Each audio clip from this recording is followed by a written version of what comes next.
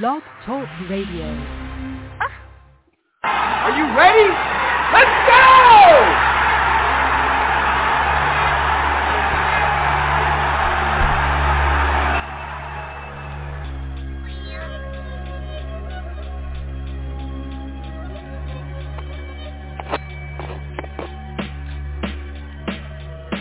Now, from the IMLD home studios, in its 9th season, you are listening to In Much Less Detail, the podcast, where we cut through the noise and give you your NFL breakdown in much less detail. Your football party is live with your hosts, Jay and Dre.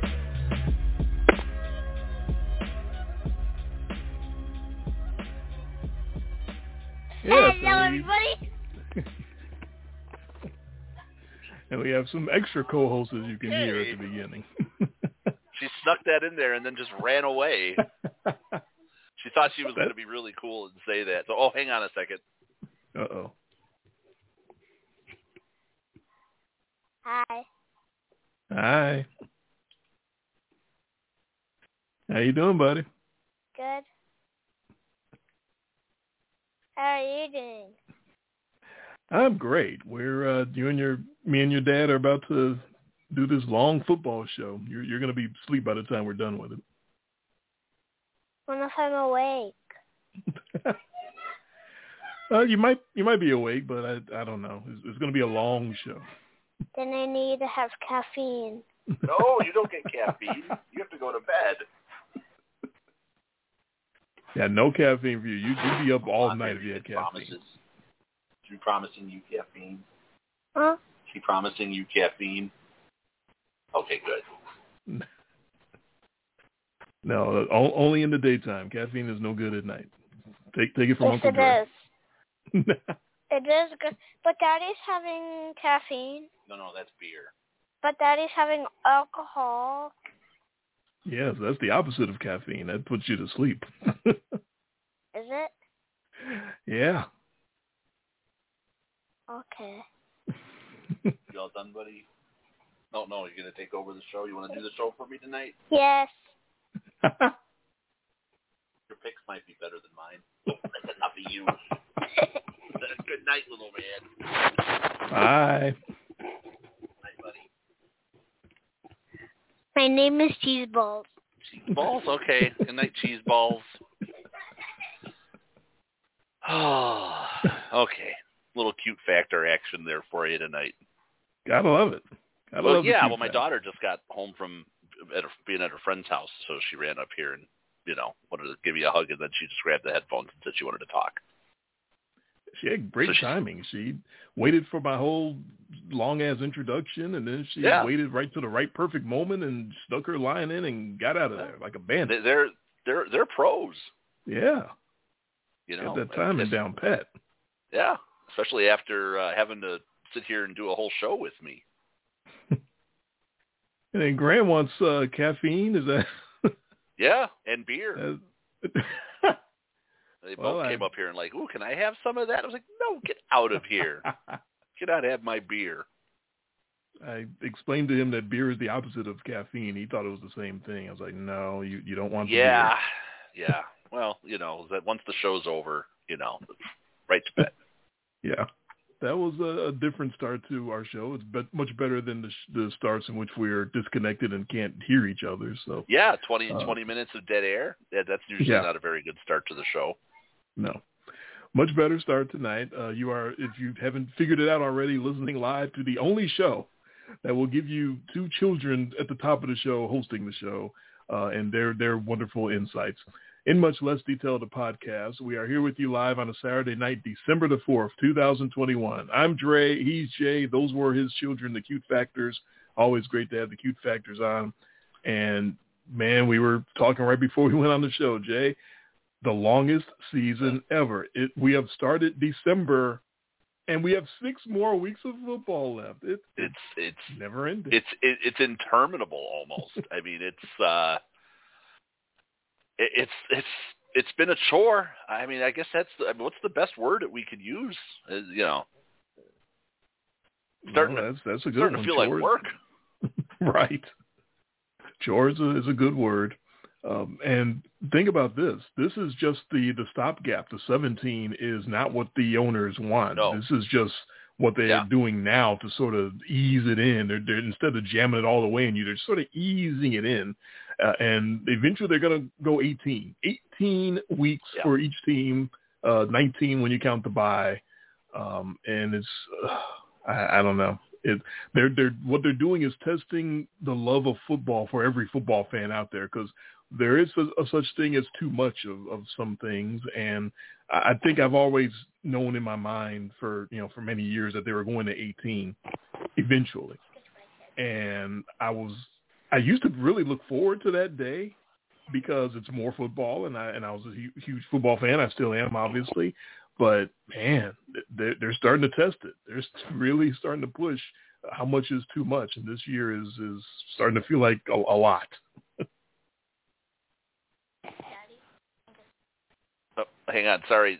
Cute factor number 1 is up here trying to talk to me while you talk to me, too, while she brushes her teeth. So imagine trying to have headphones on, trying to listen to a 9-year-old talk to you while they're brushing their teeth. And listening to a 9-year-old on your headphones too. That can't be easy. So, and she's trying to grab for my beer. Get out of here. Go downstairs. Good night, sweetheart. Come on. Come here. Give me a hug. Love you. Oh, thank you. Would you kiss me with toothpaste? Go to bed. Get out of here. Good night.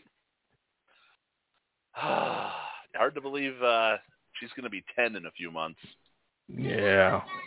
Yeah. Well, feeling old yet? How time flies, and not as old as you, pal, because you've been there the whole time. You've seen everything. Since day one. I can only imagine when the next time I see her, how shocked I'm going to be, because she's going to be so much bigger since the last time I saw her. Well, let's see. She's just a hair under 5 feet tall. Jesus. Yeah. At 9. Taller than some of my adult relatives already. But of course she's your daughter, yeah, she's so that's a tall not girl. A surprise. Yeah, she's a tall girl. And Grant hasn't quite had that big growth surge yet, but it's coming. It's coming. Yeah, it's coming. Since they keep grabbing at your alcohol. No, they're both downstairs now, so I was able to listen to what you're saying. But no, I agree. They obviously 18 is the goal. I think we're going to end up with a 2-week preseason and an 18-week regular season here probably in the next few years. That would make sense, because you can't have this odd number. Right. This is just temporary. It's a competitive disadvantage because you end up with these crazy home and away situations. Then you factor in some of these teams get hosed because one of their home games, quote unquote home games, air quotes, is London or whatever city around the world they want to try to go and play in. If we're going to they want to send them to Mexico City, they want to send them to Berlin. Who knows where they want to send them as they try to make this more international. So now you have an uneven balance of home and away games, plus a team that might have to play one of those uneven home games in London. Yeah, it's not a good situation. So obviously you want to have an even number of games. This would also make, I believe, pro football the only of the 4 major sports to have an odd-numbered regular season. Correct. Which is weird when you think about it. So yes, this is a stopgap. This is really just a stopgap. And a few years from now, we'll be on the show and be, remember when they had those 17-game schedules? Yeah. Those are weird, man. I remember. We talk about the rare years that they had the 18-game week where they had the 2 bye weeks. Yeah, you tried to do some research and find out that they only did it maybe like 1 year. I was thinking it felt like happened. They did a lot longer than that. I thought they only did that 1 or 2 times, but we don't have our crack research staff, quote unquote, me, didn't look that up when we were talking about that on the show. But yeah, it's just making the season feel really long. And just our season within a season has been probably the craziest season we've had, at least since we've been like the official record going all the way back to even the couple of years of the blog days, and then since the podcast started, because the swings back and forth have been crazy. I don't think we've had a season yet since we've started doing the locks where we've had a 4-game swing and then a 3-game swing the other way. You know, it used to be with the locks that you get up 2 and it's over. And it's nothing's over this year. And you were up 4, and I mean, like, this is a runaway, and now you're up 1. Now I'm up 1. Nothing is a complete lock this year, whether it's our picks, the locks, just everything is up in the air and always in flux and going back and forth. No, we've never had a season like this. We can't blame that on the extra long season because that hasn't even come into play yet, week 18. It's just the randomness of these games. The fact I also truly believe there isn't that, like, there is no dominant team. We talk about this, that there are all these teams, even the good ones, have flaws. It really makes it, and the amount of garbage time that we've seen more garbage time and late random scoring than I can ever remember seeing. And that's also as the rules have kind of loosened things up, a little bit more. Team construction, a lot of the rules, a lot of these things have allowed for these crazy sort of like garbage time fourth quarter type surges from teams. So it's very weird right now.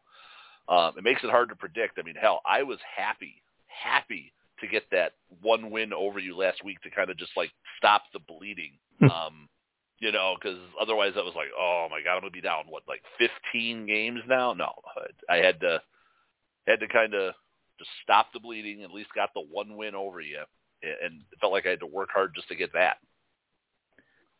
So I've had 11 wins to your 8 going into we both had the same pick Monday night. No, the 1 win you're talking about is earlier in the day. I had the Rams.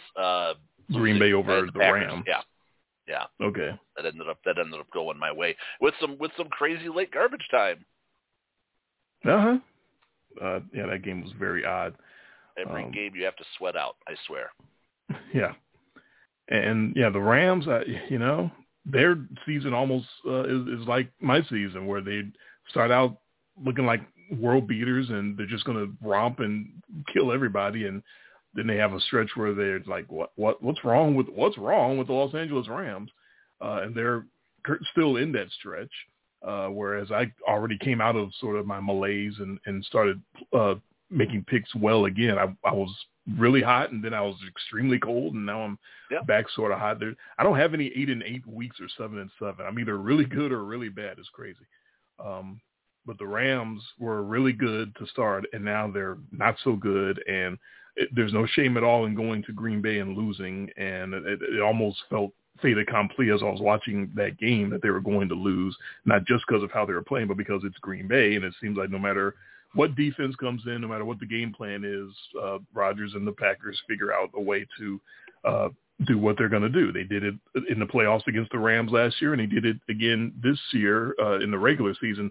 I may be stuck if that's another if they have another rematch in the playoffs and the Rams again have to go to Lambeau Field. I might get stuck again taking the Rams, thinking that this is the team that's best constructed to go into Lambeau and win, a team that has a pass rush that gets after the quarterback and has good play on the back end in their secondary. Like, I really think that's the best way to get after the Packers, and yet they can't do it. They've had a couple of cracks at it, and they just can't get it done. Yeah, that's two tries at them in the last 2 seasons, and one of those in the division round last year. And they came up short both times, and Packers didn't go as physical as I expected them to. But they moved the ball. Rodgers had a really good game. He seems to have shaken off the rust, and it didn't seem to be affected by his toes or whatever he's dealing with now. He spreads the ball around. He ends up throwing the ball 1, 2, 3, 4, 5, 6, 8 different receivers. Guy A.J. Dillon, as I called, I said A.J. Dillon was going to kind of be the workhorse back, and he didn't pile up like a ton of yards per attempt, but he's that guy who he's he's the battering ram. He's that guy that just sort of softens you up and has to keep you honest. And Aaron Jones, since he's come back from injury, hasn't been as featured.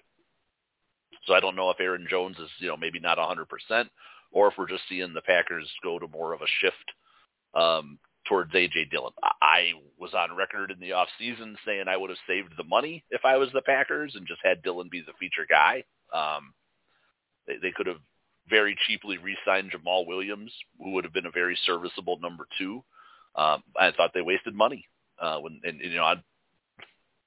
don't understand that move, because it seems like when we start getting later into the season now, we start getting into some of these higher pressure situations, the Packers have been leaning on A.J. Dillon a lot more, and that's not a bad thing. He's good.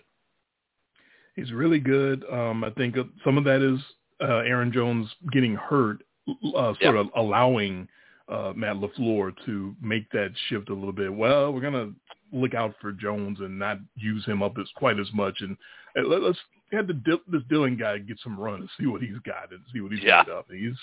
He's made of a lot. He was making some guys look stupid out there, so not just battering, but getting some swing passes and making some defenders look bad.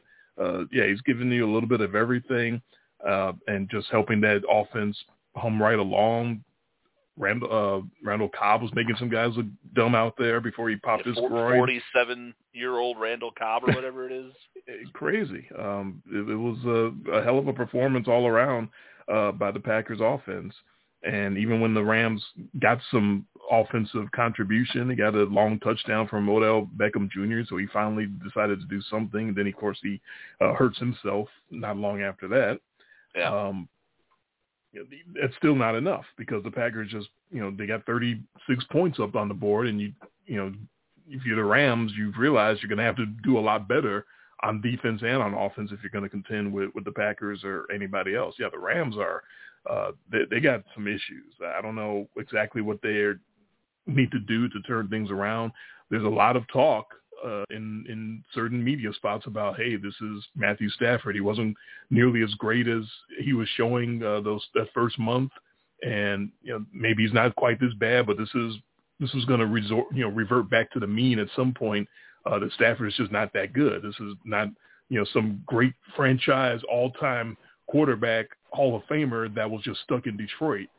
This is the Matthew Stafford that we've seen all this time. I don't know where you land on that side. I tend to think Stafford really was that good in Detroit and just had some bad luck around him. And I think he's possibly going to be this good again here in L.A., but maybe he's hurt, maybe his injuries, maybe there's some other things going on, but there's definitely some lines being taken on the Matthew Stafford issue based on the last few games. I don't think he's as bad as he's been showing. Well, as it goes, with the way our picks are going, I can see it going either way. Because there's that part of me that thinks that maybe just Stafford being a Lion and being in that long-suffering franchise, being around losing so much, maybe that's sort of snuck into his DNA. And then there's that other part of you that sees just the raw talent. Like, when he gets back there and he chucks that deep and he makes these great bomb throws and he makes good reads, it's like you just never know which Matthew Stafford it seems like you're going to get if you're the Rams from game to game. His highs are very high, but his lows are not very good. And even within the game, he throws a pretty brutal pick six to the to Rasul Douglas, who's now made two big. He also picked off Kyler Murray at the end of the Arizona game to seal that up for a guy they signed, I believe, pretty much off like Carolina's practice squad, or he had been cut. Talk about getting somebody in there to make some big plays for you when all of your top level DBs have all been hurt. Stokes has been hurt. Jair Alexander's been gone for a while. So, yeah, I mean, the Packers are playing really good, and they're still missing their top two defensive players. Yeah, they're making pay with what they got, and it's a little scary for the rest of the NFC that they're not whole. When they get their guys back, and they're going to be potentially even better, and Rodgers gets further and further away from the toe injury, if that's something that's going to affect him the rest of the year, I don't know, but so far so good. It seemed to bother him too much in that game. Yeah. So that's the Packers still doing what they do, and the Rams, like I said, I'm still bullish on them. A lot of people are, thinking that they're going downhill from here. I don't buy into that necessarily. Like I look at their, top division rival, the Cardinals, who are still two games clear of them, but I don't feel a whole lot of confidence around the Arizona Cardinals. First of all, they can't seem to get their stars on the field. We still don't really know for sure if their guys are going to play tomorrow, even though they're coming off a bye. Right. And there's still just this sort of nagging feeling of the Cardinals weren't supposed to be this year. They were supposed to be improved, but they weren't supposed to be, 7-0, 9-2 improved. And there's still a big time regression coming for them. And I don't think it's happened quite yet. I still think the Rams have a shot to rally up and take them down if they do, sort of stumble and fall on their face in the second half. I'm not saying there's evidence that they're going to. I just have sort of this nagging feeling that it can't stay this good for them. And if the Rams and the Cardinals start to cancel each other out, then the Packers are obviously playing for that number one seed. I don't know if there's a team that needs it more. Yeah, it'll be them and Tampa Bay basically slugging it out. Right, because you want to lure somebody up there. I mean, it almost worked for them last year in the NFC Championship game, and what was just a bizarre game overall. But if you're the Packers, you want that bye, you want that number one. You got to start thinking in those terms because, you got to look up at Arizona and be like, okay, longest season ever. Can you guys do this over 18 weeks? And the Cowboys are still lurking around as well, near the top. So Cowboys are so, they've been a health problem, really, and their defense is not good at all. They were for a while, but they've definitely fallen off. They're trending down, as I like to say. They're trending down. Their defense has become a bit of a liability. It didn't affect them, too bad in their last game, but I think it's gonna start to creep up. Yeah, as we found out Thursday night, it's much easier to get your defense looking well when you're playing the likes of the Saints right now. When you're playing Taysom Tebow it's just not good. Not good for those Saints. 4 picks from it. Again, we didn't lock that up. Yeah, I know. Same thing with the Bills on Thanksgiving night. We're looking at both of them like, damn it. Such an easy lock possibility. Again, I'm within 1 point of picking the final score completely correct. So I definitely saw that Dallas win coming and saw that exactly the way it was supposed to go. Yeah, we both should have locked it down. I mean, I think I think I'm pretty confident in my lock this week. I certainly hope it worked out. But then again, what do I know? No Alvin Kamara. And then you find out you're getting Taysom Hill starting. Wow. No, thanks. I almost don't blame Sean Payton for doing it because that's how bad Trevor Siemian has looked. So it's like, what the hell? Why not? He loves Taysom Tebow anyway. That's his guy. So he was just itching to find a way to get him back in as soon as he was healthy enough. And he goes out there and sends him out, and Taysom Hill does exactly what you expect Taysom Hill to do, which is show that he's got some explosive plays and he's got some really good athletic ability, and he's not an NFL quarterback still. Not in the slightest. 4 picks. No matter how many times Sean Payton sends him out there as a starting NFL quarterback, Taysom Hill is not a starting NFL quarterback. I'm sorry, he's just not. Yeah, because his wins last year were 2 Atlanta wins against a team that had completely fallen apart and was on the trying to get their coach fired, and that game in Denver. The game that should not be mentioned. We should never talk about that game again. That's how ugly that was. The game that shall not be mentioned. The game that should not have been played. Exactly. You guys are down 4 quarterbacks? You're going to play anyway. We're not going to push the game out. We're not going to give you any opportunity to rectify your situation. No, just go out there. Go ahead. I don't know who that quarterback is, but he's not really a quarterback, but go ahead and play anyway. Hinton or whatever his name was. Future IMLD Hall of Infamy. Remember? We've spoken enough about that game. We shouldn't talk about it anymore. But those were Taysom Tebow's wins last year. So good yes. luck with that. Makes you realize suddenly how, man, they got to be missing Jameis. He wasn't so bad. He was, and he was a bit of a train wreck as well. He had some throws that made you go but that's you expect that with Jameis Winston.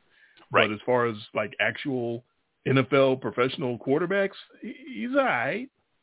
He's all right. Yeah, Taysom Tebow had more picks in that one game than Jameis had all season. So we can talk about Jameis with his tendency to give the ball away or do some silly stuff. Jameis only had 3 picks on the year. He's better than Simeon, and he's much better than Taysom Tebow. Yeah. So whatever you want to say about him. You got to figure they'd have converted 1 or 2 of those into wins, at least, if they had a competent league average NFL quarterback. I think did I pick New Orleans to make the playoffs anyway this year? I think I did. I had a much better opinion of the team overall with Jameis than I do with these 2 clowns, because their defense has always been representative. And, you just need decent offense. You don't need, Drew Brees at his prime. You just need somebody that's, going to guide you along. And I was counting on Kamara as well, and that's obviously compromised with his health. But, the Saints are definitely falling on hard times for sure. But I will say listening to that game on the radio was interesting, because I'm listening, and then all of a sudden it's that play where Tebow throws the touchdown, and the guy's like, he throws it to Lil Jordan Humphrey, Mm-hmm. And he keeps saying it, he's like, then something Lil Jordan Humphrey, and I just like, I just announcer keep making fun of this guy. That little guy, that Lil Jordan Humphrey guy, he's pretty good. Like, okay, is he just like a little wide receiver? So they just got to keep pointing it out, and then I see the replay, I'm like, no, he's big. And then I see the name flash up on the screen. It's Lil Jordan. I was like, oh, I remember you talking about this guy. What's his name? One of our previous what? Uh-oh. What? How can you name somebody that? It's his name. Don't wear it out. Lil Jordan. Oh, Lil Jordan. Not Lil John. That's a different guy. Yeah, Lil Jordan Humphrey. Lil Jordan Humphrey. And I just kept thinking that radio announcer was being a little hard on the guy. Stop calling him Lil. That's leave bad. him alone. Making him feel bad. Come on. You'll definitely get a complex if you keep getting called Lil your whole life, but it's his name. You have to call him Lil Jordan because that's his name. Legal name. Yeah, go figure. So the AFC, the most interesting thing that people are talking about. That was as bad as that story I told you about when I couldn't see the football game, and I kept hearing Joe Buck say Sean Murphy bunting, and I thought he was calling the Oakland playoff game. No, that's his name, Sean Murphy Bunting. That's different from the Oakland catcher, Sean Murphy. Completely different guy. Who's not bunting. Not that we know of. He might be, but I think they're different guys. At least we've never seen them in the same place. We don't really know for sure. So there's what stood out to you? I mean, it was a crazy week. I was going to talk about the biggest thing in the AFC because we were very NFC centric there for the first 20 minutes, and that the Indianapolis Colts was the biggest story, that they spent a lovely Sunday afternoon showing everyone why they are not on the Tampa Bay Buccaneers level on defense, on offense, coaching decisions. Why are they not running the football? This guy, Jonathan Taylor, that's been destroying everybody and looks like he's going to lead the league in rushing and be an MVP candidate, for whatever reason, in the middle of the game, Frank Reich gets struck deaf, dumb, and blind and decides to just keep throwing the ball or Carson Wentz sees coverages that he doesn't like, maybe run fits that he doesn't like and decides to check out of them and throws the ball. That's possible as well. But my initial thought when I was watching the game was that this was coaching, that this was something where, some coaches decide we're not going to run on the Tampa Bay Buccaneers at all because there are just too many big guys in there that stop the run, whether it's Vita Vea, stopping the run with his chin and getting his tooth knocked out. Whatever the case may be, they are obviously very good against the run, usually number one against the run most years, 2 years running. And some coaches do that. They decide we're not even going to bother. We're just going to throw and throw and throw because we can't do anything running anyway. But I did not think the Colts would be one of those teams because that's how great Jonathan Taylor has been, and that's how great their run blocking has been over the last couple of years. We've commented and witnessed it and seen it in action for a long time, but they did it. They actually stopped running the football with Jonathan Taylor, and no surprise, they lost the lead while they were busy stopping the run or stopping themselves from running with Jonathan Taylor.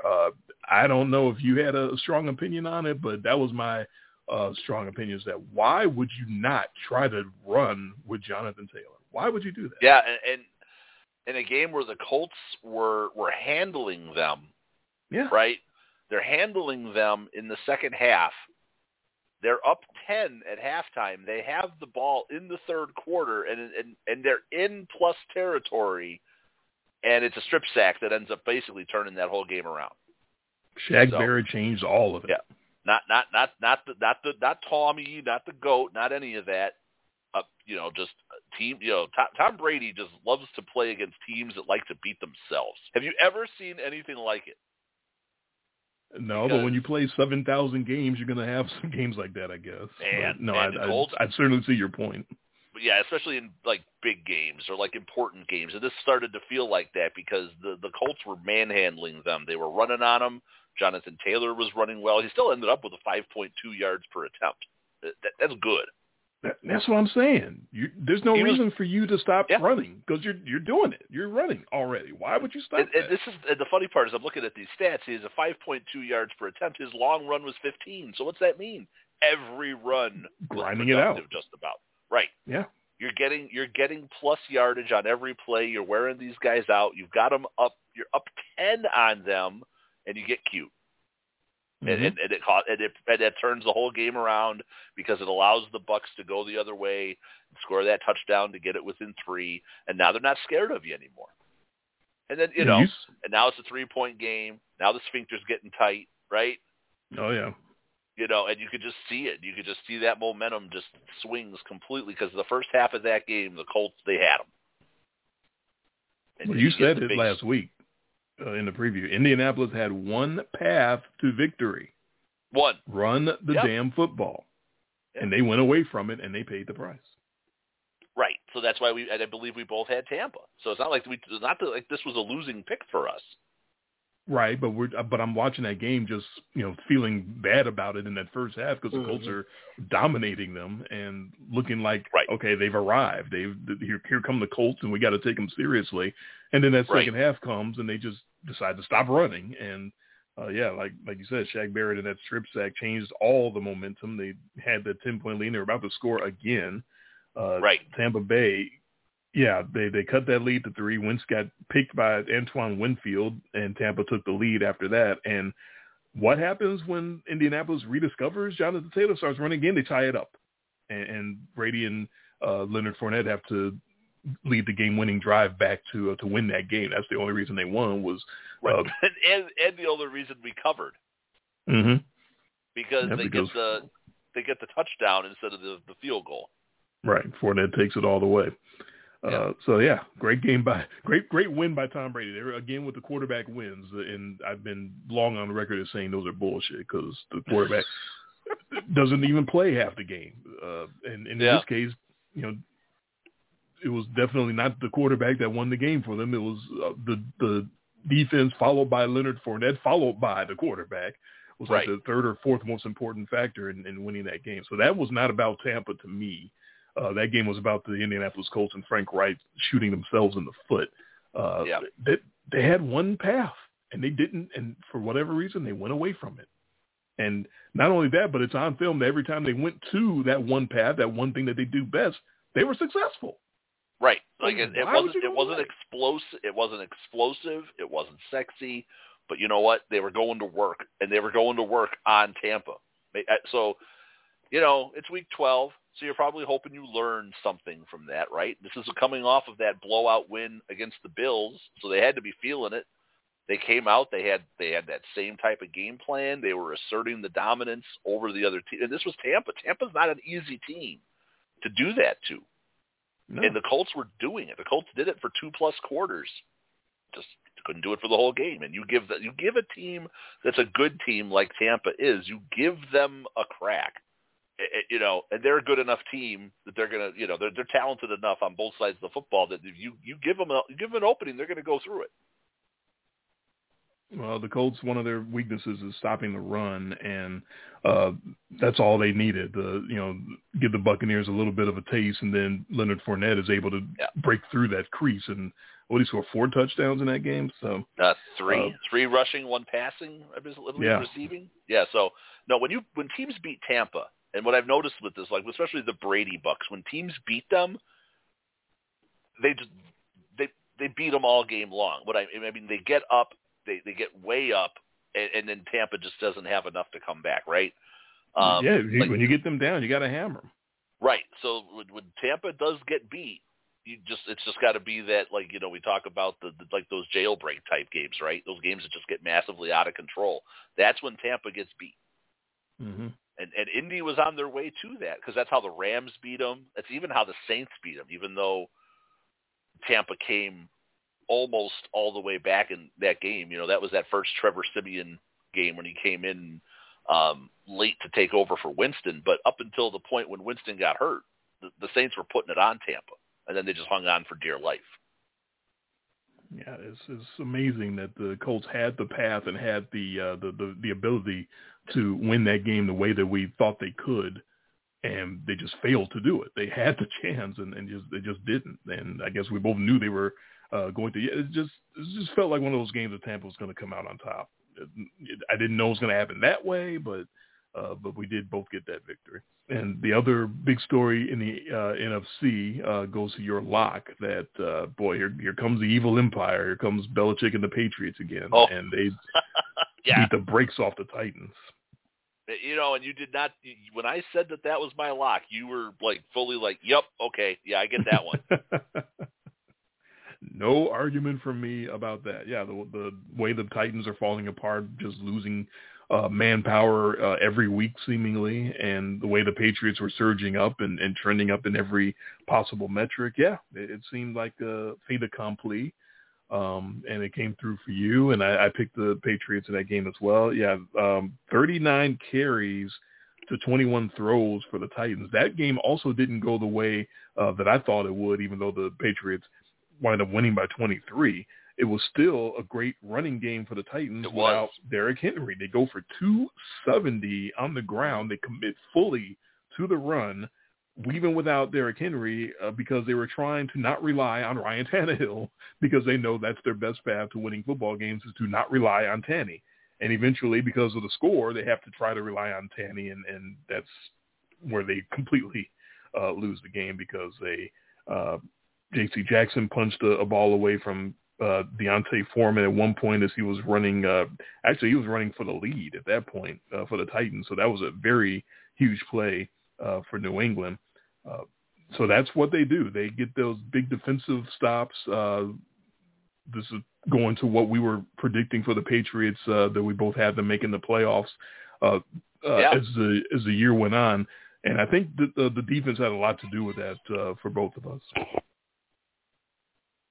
No, the Patriots, you want to talk about a team that's just completely rounded into shape from where they were a month or 6 weeks ago. It's a different team. The defense is playing pretty well. I mean, Mac Jones is completely settling into this Josh McDaniels offense, right? Because you look at the guys, emphasis on guys that he's throwing the ball to or giving the ball to. I mean, Ramondre Stevenson in the backfield, Damian Harris. I mean, those are, you know what those are? Guys. Dude. Look at it. Dude, Jacoby Myers, Kendrick Bourne, Brandon Bolden, Jonnu Smith, Nelson Aguilar, Hunter Henry, and then those 2 running backs. That's guys. I don't think any of those guys are making the Pro Bowl. I was about to say, there are 0 Pro Bowlers probably on this entire offense. But they're just, they're working within themselves. Mac Jones is getting better and better every week, damn near 10 yards per attempt in this game. versus Ryan Tannehill, who was just over 4 yards per. How do you run for 270 yards and your quarterback only gets you 4-point-some yards per attempt? And throws for 93 yards on the day. Yeah, they were fully committed to the run despite not having Derrick Henry. That was amazing to me. Embarrassing. But I think that points out what the Titans feel like they have to do to survive is they can't let Tanny be the man because he's not. He's just not that guy. We talk about these teams that have one pathway to victory. There's another one.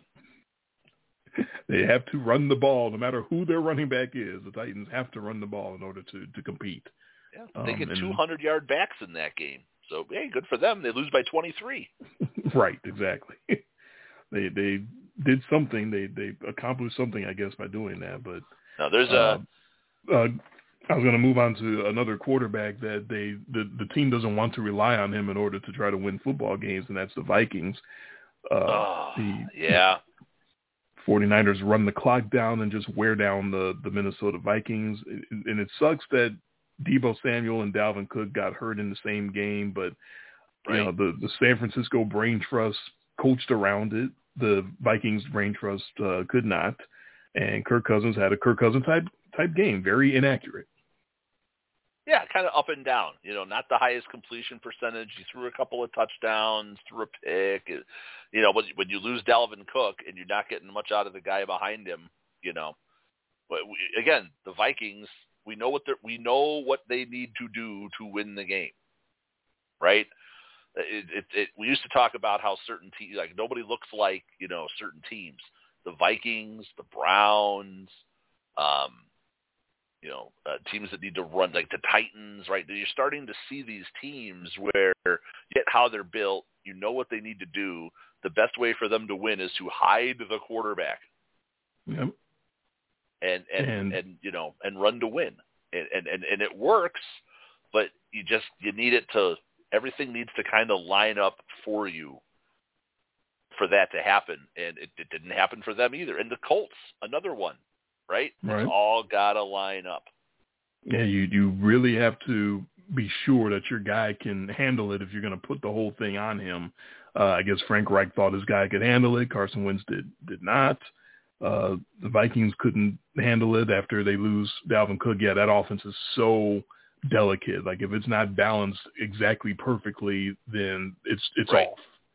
And we saw that in the San Francisco loss. You mentioned Baker Mayfield and the Browns. How do you get 4 INTs on a quarterback and still lose the game? Because that's really difficult to do too. That is, especially as bad as Lamar Jackson played in that game, and you come up that high in the turnover ratio, you don't lose many of those. And they didn't just lose; they lost the point spread too. We got the backdoor cover with the late field goal. Yeah.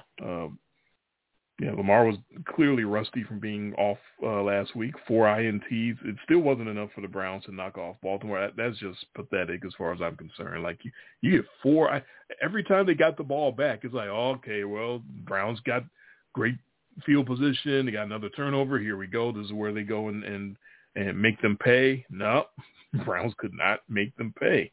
Couldn't do it. They can't. If Cleveland can't run the ball, they have no shot at all. And they were the 40 yards rushing for the Cleveland Browns is just amazing that it was that low of a number. So you're talking about having to rely on Baker Mayfield because they couldn't run the football, and Baker is just being held together by bubblegum and baling wire. And he can't make any plays happen himself. He was trying like hell. It's like, he's always trying, but there's not enough there. You got a guy that can't put enough on the ball when he throws it. He's hobbling. He can't really run. He can't run. He can't throw. Like why is he out there? I'm telling you, I don't know if they're going to make that deal, but I'd get Case Keenum in there. I'm sorry. Like this guy, I know Baker's he's trying to be the gamer and he's trying to be the team leader and he's trying to be the hero and all of that stuff. But my God, the guy, it looks like he's handicapped out there. Just sit him down. No, I agree with you. There's a point where you're not helping your team. And we already know the best way for them to win is to establish that run and ground and pound, and then get accurate, some play action. Baker, he's hurt in a part of his body that doesn't really enable him to function in that sort of play action game. It's not his throwing shoulder, but it's his other one. And you think about, the shifting of everything, of trying to, read option, or, if you're under center, I couldn't imagine, it's not working when he's physically limited. And he's not overly gifted. He's not an overly talented guy anyways. So, right. Baker at 80% or 70%, yeah, Case Keenum's probably better than that. At least he's at 100%. And Baker was under 50% in the game. Like, when's the last time you've seen a quarterback under 50%? That almost never happens. So that just shows how terrible he is right now. And it's, the injuries and, whatever the case may be, the lack of talent around him. But yeah, great job, great game plan by the Ravens to just run blitz him to death. And they just could not get anything going on the ground between Kareem Hunt and Nick Chubb. And that left Baker to be the guy. Like, he had to be the guy. Think about that. You got your running backs back. Hunt had been hurt. He returned from his calf injury. You got your backfield. You got your quarterback, and you got the other quarterback turning it over to you 4 times. Like, what else do you need if you're the Cleveland Browns? Like, what how much was it set up on a platter for them to succeed, and they still couldn't? The Ravens aren't stupid. I mean, the Ravens, we know, are a very well coached team. We always we always talk about that, the respect we have for Harbaugh and Wink Martindale, right? Obviously, the Ravens knew where to attack the Cleveland Browns, and they were successful. They were so successful that they were able to overcome 4 picks from their quarterback. So that's coaching. Damn right. 6-point win and -4, whatever the plus minus was. They coached the hell out of that. Now, again, your quarterback, you have a healthy quarterback out there that maybe can take advantage of at least one of those turnovers, and it might be a whole different scenario. The Browns might have won the game. That's why I say go to Case Keenum, because Baker can't take advantage.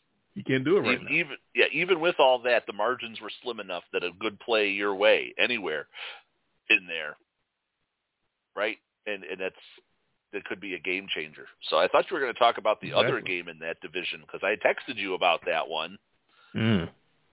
Here's my text to you from last Sunday. Bengals are having none of the Steelers shit. Yeah. Pretty much. If this was the old days of the newspaper where you'd get the one sentence blurb for each game, obviously you couldn't have printed that, but that pretty much sums up that game. I don't know if there's anything you could say about the Steelers' effort that would be printable. Like, none of it. Yeah. We thought that we both had the Steelers, right? Yeah. We're thinking stunning territory. You know what we got? We got the reverse stunning. I hate the reverse stunning, especially when I don't see it coming. No, we were thinking, hey, it's a big game. It's a revenge game from what Cincy did to him the first time, and Mike Tomlin can't take these guys lightly because he's already gotten his ass beat by him. So it turns out that will be ready for this. Wasn't a fluke. Apparently not. This is big for me, and the reason is very simply because Cincinnati beats the brakes off of the Steelers, and they didn't use Jamar Chase to do it. That's because that's my whole thing about the Bengals was, okay, that's great what you were doing early in the season, but that was all, Burrow to Jamar Chase, and nobody was stopping that. Let's see the league adjust to that and shut down Jamar Chase and see what else you got. Can you beat me with somebody other than Joe Burrow to Jamar Chase? And they did it, and they've rediscovered their running back in Joe Mixon, and he goes crazy on the Bengals. They run for 198 as a team on the Steelers. They just run it right down Pittsburgh's throat. That was their last. That was the Steelers' last gas, and it was a gurgling choke. And I'm stunned. I'm just absolutely shocked that they got their ass beat twice by the Cincinnati Bengals. But that scares the hell out of me because the Bengals did it in a different way than they did it the first time, and they've seemed to have made the adjustment to the adjustment that the league made on them. And I'm not saying that I'm thinking the Bengals are going to go really far now, but got a brand new respect for them. I'm looking at them with a raised eyebrow, like, oh, okay, I see y'all now. All right. No, and you said exactly the part. Of course, you said what I was thinking. There was so the Bengals come out and they're winning all these games early, and it's just the Joe Burrow to Jamar Chase show, right? Mm-hmm. That's all it is. Okay, all we have to do is stop that. We'll play our guys deep. We'll roll the coverages. We're so worried about Burrow to Chase that, oops, we opened up all the running lanes for Joe Mixon, who turns out he's pretty good. So, it used to be like when we were watching football growing up, you would run to open up the pass. It's like the Bengals have passed now to open up the run. And good luck if you're a defensive coordinator trying to figure out, now who do you take away? Now where do you roll it? Because now they can run and throw. Let's just cover everybody. Yeah, it doesn't work that way. And they're playing gum up the middle, shut down the run. Respectable defense. Mm-hmm. They're not playing great defense, right? But they're playing good enough. Good enough. I mean, they're top half of the league on defense.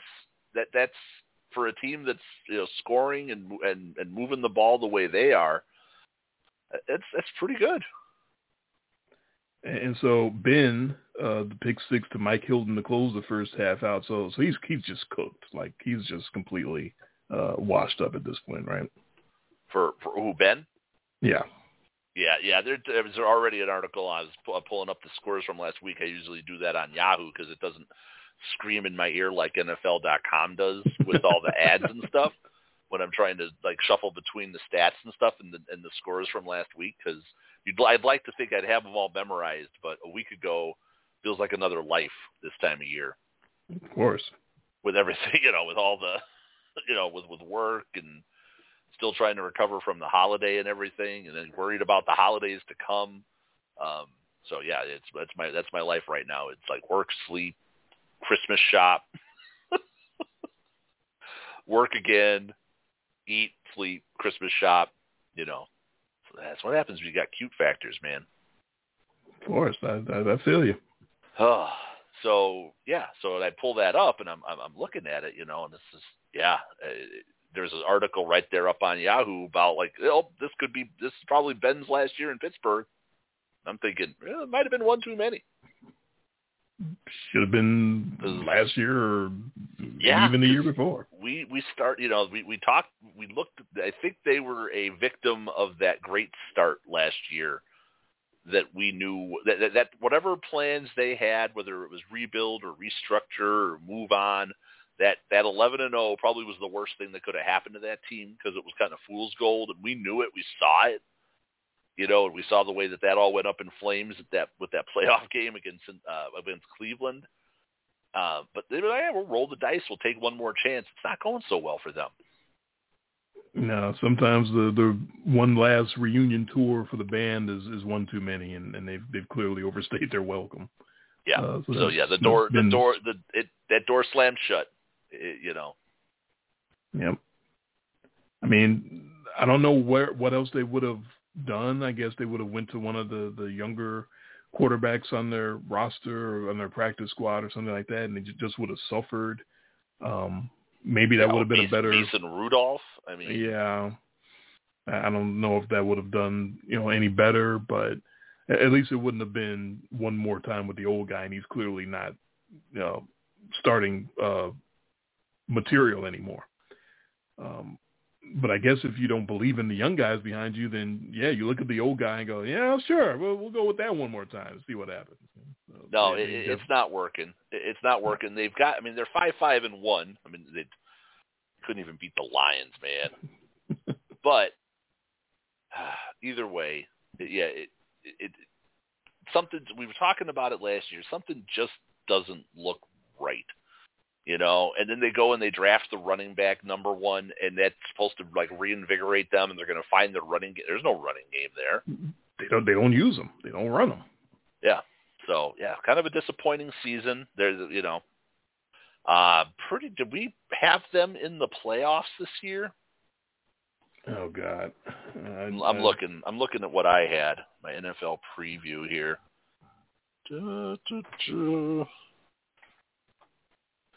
So the AFC, I actually did not have the Steelers in the playoffs this year. So, whew. I must have. I had the Browns and the Ravens coming out of the North. So obviously the Bengals are the ones who disrupted that. Yeah, no, I didn't have the Bengals doing anything. That much I definitely know. Yeah. I did have Pittsburgh as my last wild card spot. Okay. Ugh. Well, yeah, I mean, it's not like they're 2-9 or something like that. Right. So theoretically, 5-1, but yeah, it's that's the problem though, is when it ends and it's so obviously ending, but you're still winning games. That's how you end up with like a 12 overall draft pick. Right. So not exactly a rebuild pick either for the Steelers. Right. It doesn't put you in position to draft a franchise quarterback really, really high. Yeah. Like you could, unless you're Bill Belichick. You beat me too. You can get lucky and find a Mac Jones swimming around in the middle of the first round there, and apparently he's going to be the man there. But yeah, it's looking quite ugly for the Steelers, unfortunately. No surprise we haven't heard from Bryce and Brooklyn this season. You just took what I was going to say. That's all the Steelers. You know how you can tell the Steelers suck? We haven't heard from Bryce and Brooklyn all year. Probably so we're drowning his sorrows. I feel your pain, Bryce. I'm a Bears fan. Believe me, I feel your pain. Hey, at least you didn't lock up the Bears. No, I locked up the motherfucking Houston Texans. The fuck was my problem? What the hell's wrong with me? God.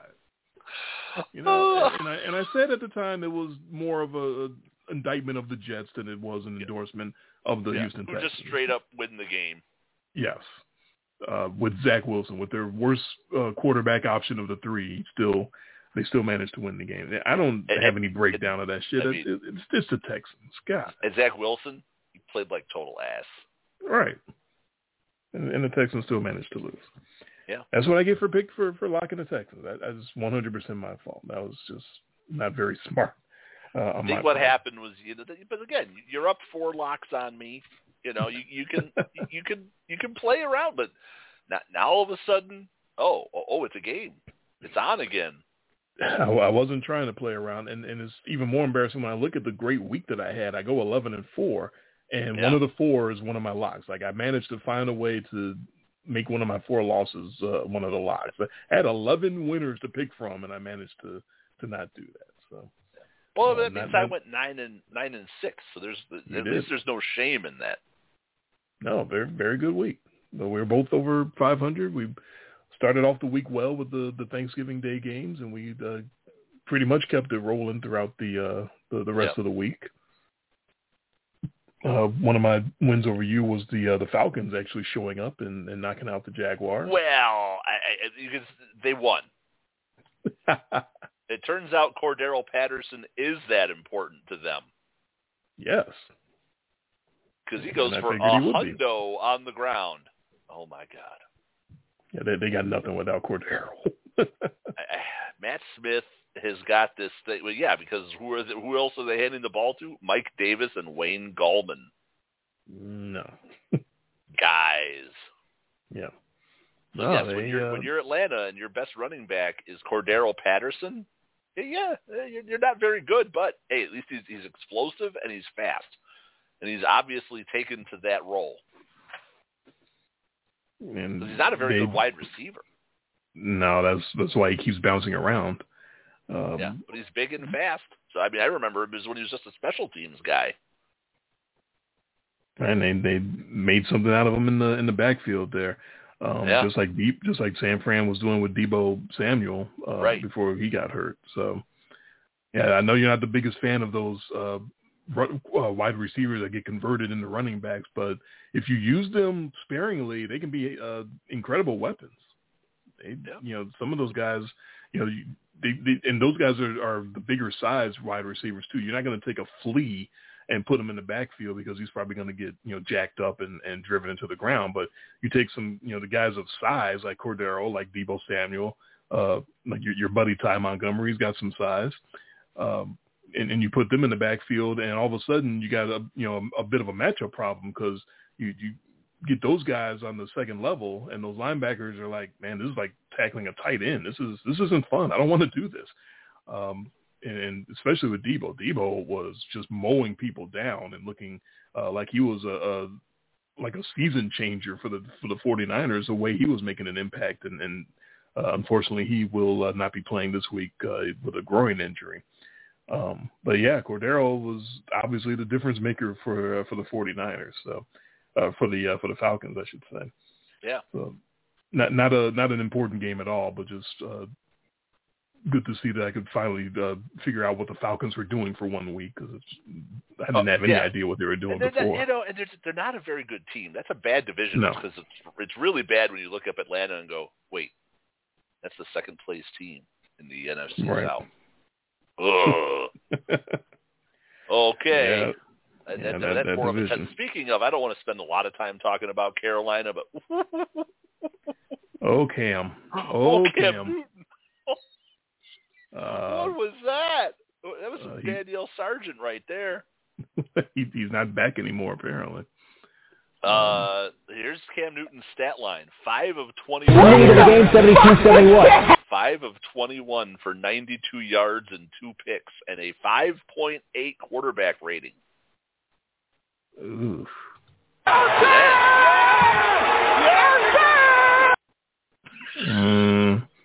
Not anymore. You're not. That's terrible. They couldn't awful. run either. That was just awful all around. Yeah, Christian McCaffrey is done. Again. Carolina is done as far as I'm concerned. I don't think you have to take them seriously anymore. That stat line was paper champions. Yeah. That again, the longest season ever. They were really good. Then we said they're not so good and talked them down, and I called them phony and fake and frauds. And then they kind of came back and said, "Oh yeah, well watch this," and they rose up a little bit. Then they get Cam, and they have a little boost, and he comes back and knocks off the Cardinals, and oh wow, yeah. Here come the Panthers. They're a new team. They got a new leader, and they got and then they melt Miami down game. against Miami, who's trash. And it was kind of predictable to me that Cam would have this meltdown again. We both had Miami, I believe, right? Oh, yeah. Yeah, definitely. Yeah. But again, Miami's got no pressure. I'm on this Miami no pressure kick right now. It's working. I think they won 4 in a row now. But Cam, just you cannot take the whole game plan or the whole team and put it in his hands. You can use him as the goal line guy, as the Superman guy, and let him get the glory. That's great. You cannot use him as your actual quarterback. He's not very good at quarterback. He can't throw the ball anymore. You kind of have to throw the ball to be a quarterback, and that's not something he can do with any kind of accuracy, clearly, judging by this game against the Dolphins. So, it's sad to see, but that's another situation, just like Ben. Like, when it's over, it's over. He's not nearly as old as Ben. It goes down hard. You talk about another team missing a mediocre quarterback. We already talked about the Saints missing Jameis. Maybe Carolina's missing Sam Darnold. Right? Oh, I wouldn't go that far. Okay. Wouldn't quite go that man, far. what did we miss here? We talked about we didn't talk about New York Philly. That game was brutal. And the Eagles finally let me down. Well, I still think the Eagles are easy to read. Just make Jalen Hurts throw the ball. It doesn't go well when you make Jalen Hurts throw the ball, though Jalen Reagor could have been the hero. If you saw the end of that game, he had a couple of balls that he could have caught for the game-winning touchdown. They went off his face. And then they went off his... Put it right on him, wrong place. It hit him in his hands on 4th down, again in the wrong place. Right, which still doesn't actually get me a win because that was a 3-4 point spread. Right. But the Eagles could have won the game straight up in that. Yeah. But it's Jalen Hurts throwing the football is kind of ugly. And I still think that the Eagles are a team that you can figure out pretty easily. If a team is decent against the run against them, then you can go ahead and pick against them, because then they're relying on throwing the ball. And right now, Jalen Hurts doesn't look like he can throw the football. He's not very good at that. And the other team in the NFC East that got the win was Washington. And I didn't learn anything about Washington, but just solidifies Seattle is trash. Yes, they are. 5 straight 3-and-outs on Monday night for the Seahawks at one point, giving the Washington defense credit for, they play solid at every level, but man, the Let Russ Seahawks cook. you know what? Russ is coming back from the finger injury. He's coming back from a month of not playing NFL football after the season has started. You're almost putting someone back at preseason level when you do that, and to expect him to just come right back and jump into everything, probably was expecting a little too much. So I hope I'm not making excuses for Russell Wilson. I honestly think he's better than this. I know he's not playing well at all since he came back, but I really think he's better than what this is. Yeah, statistically, nothing he did was that terrible. What really stands out for Seattle being terrible is their running game. Yeah, they got a whole bunch of running backs, and none of them are doing anything at the moment.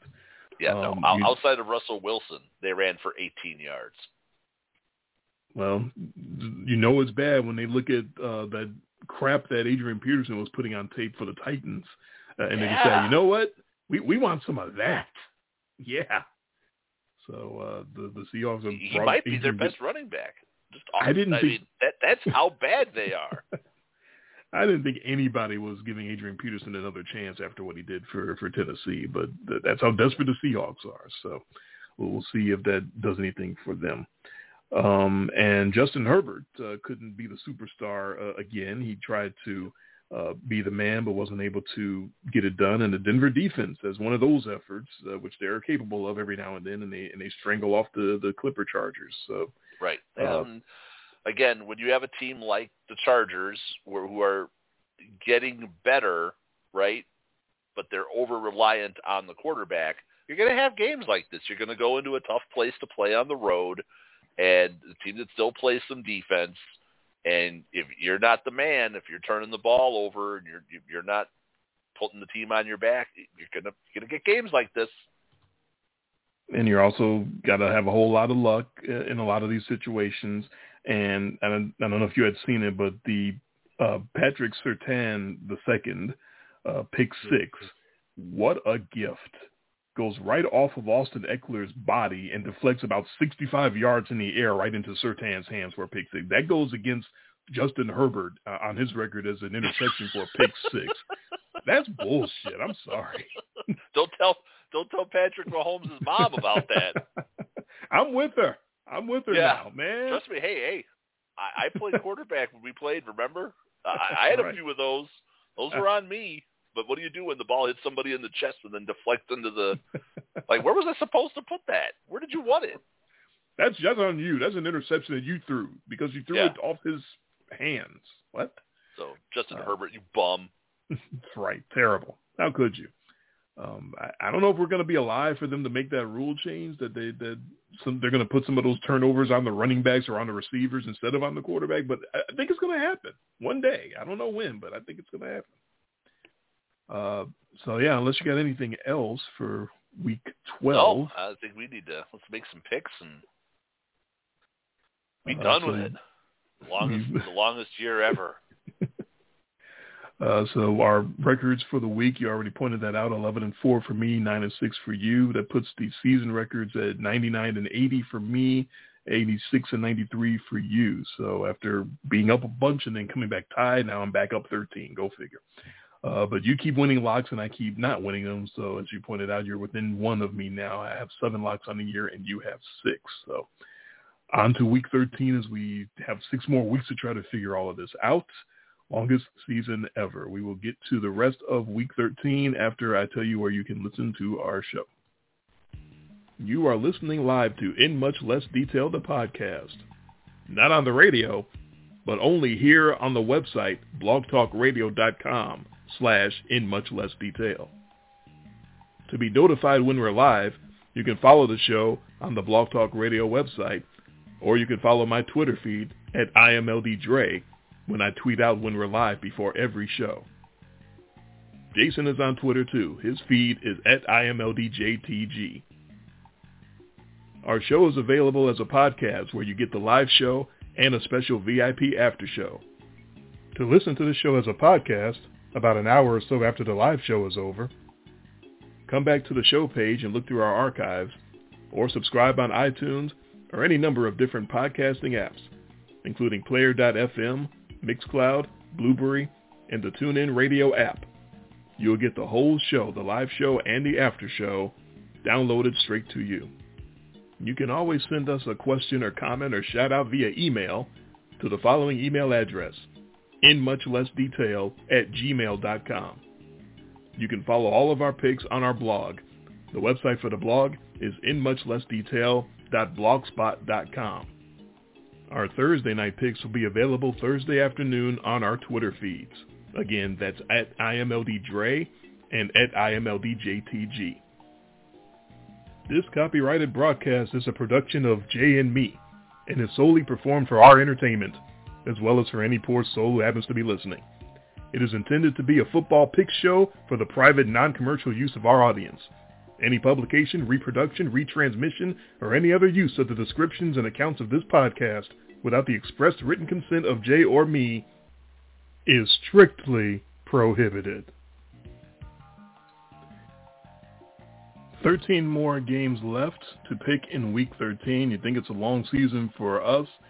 Imagine the teams that still have byes to come. There are 4 teams that are on bye this late in the season this week, and there's 4 teams that still have a bye coming up next week. That's unbelievable. Mid-December almost, and crazy. We're still putting teams on byes. That's it. I don't know what's going on with this. Honestly, though, in a season like this one, I'd think you'd almost want your byes now. Like later? The Packers, like this is perfect. Maybe perfect for a guy that's got a busted up toe.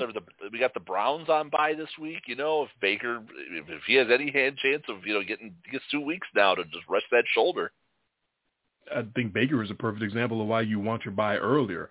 Baker could have used a bye like a month ago or 6 weeks ago. Well, what he needed to do was be not playing. He looks like he's handicapped out there, so I think guys like that will want their bye a little earlier. But I give him credit. No one's saying he's not tough. He's gutting it out there, but man, it just looks painful to watch him try to play. So we will not have to worry about him this week as he is on bye along with the Panthers, Packers, and Titans. So here are the rest of our picks for Week 13 after we got off to that great start on Thursday night. Picking the Cowboys over those moribund Saints.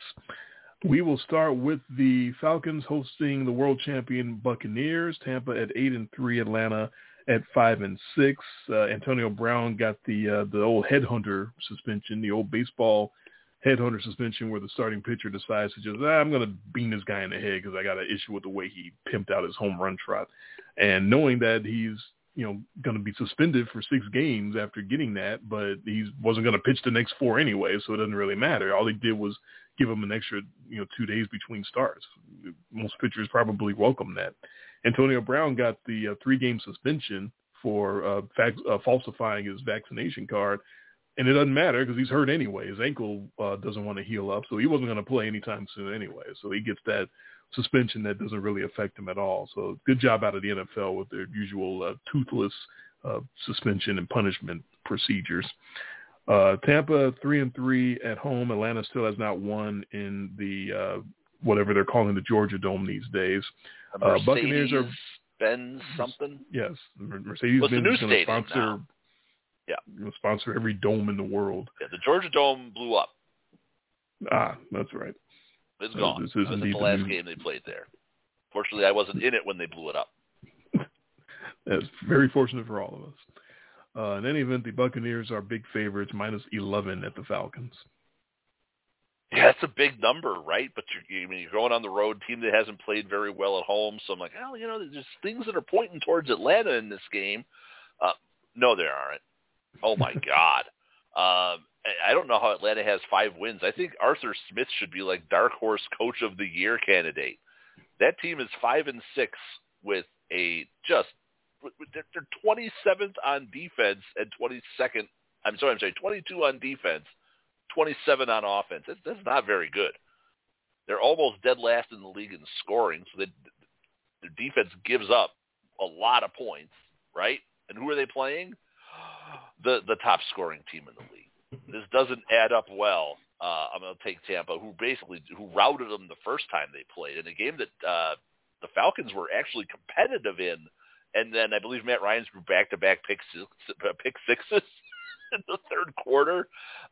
You can't be sloppy on both sides of the football. You can't stop people, and you can't score. And I don't think Atlanta can cover. I think Tampa kind of rolls this one up pretty easy. Pick sixes to the same man, Mike Edwards, who also got suspended along with Antonio Brown for falsifying the vaccination card. So he can't do any pick sixes this week. Can't do it again. He will not be eligible to do that.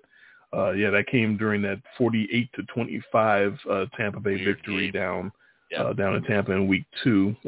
That Brady guy threw 5 touchdowns in that game as well. The guy that you hear at the top of the show during the introduction. That guy, he's pretty good. He very well might. I mean, Cordero Patterson being back, that's something. That means that they can stay within 3 touchdowns this time instead of the 4 that they lost in week 2. So maybe that's something, but I still won't cover 11. So I'm concurring with you in taking the Buccaneers.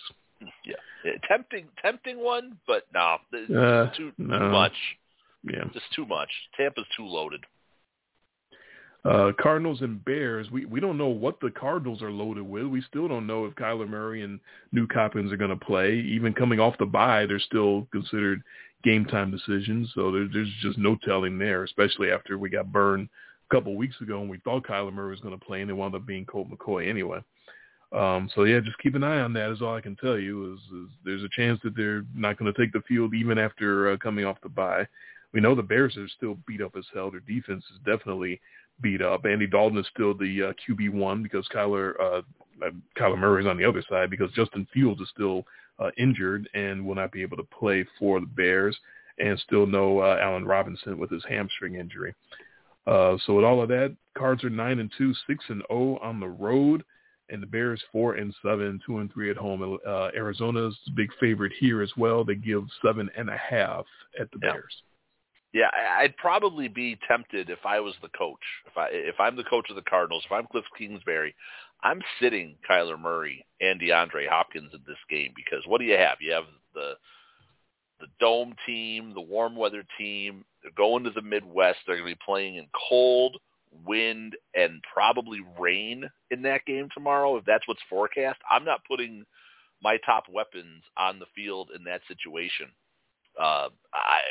That's just me. I understand that they're playing the long game here, and they're probably thinking the playoffs and all this, but I'm not putting those guys out there against a team. The only thing the Bears do is play a little bit of defense. So I wouldn't be putting injured guys out there too soon. I would give them that week of rest, let Colt McCoy go out there. He's proven that he can do it. Hey, he could even cover numbers. But you know what? I'm going the opposite way here. I'm taking the Bears. I'm taking the points. I think it's going to be sloppy. I think it's going to be ugly. I don't like dome teams and warm weather teams going and playing in the slop. I think it's going to be kind of ugly. So I'm going to take the Bears and the points. I always want to take a high-pressure defense like the Cardinals versus an awful Chicago Bears pass protection, especially if Justin Fields is playing. We know how he deals with high-pressure teams. He sort of turtles and kind of takes a dump on himself. But Murray won't or Fields won't be there. It'll be Andy Dalton instead. Kyler and Nuke are the big question marks. Are they going to be able to be out there for Arizona? And it's still up in the air. So, yeah, we're both kind of picking this on conjecture, trying to figure out who's actually going to play and who's not. I think they're what do I know?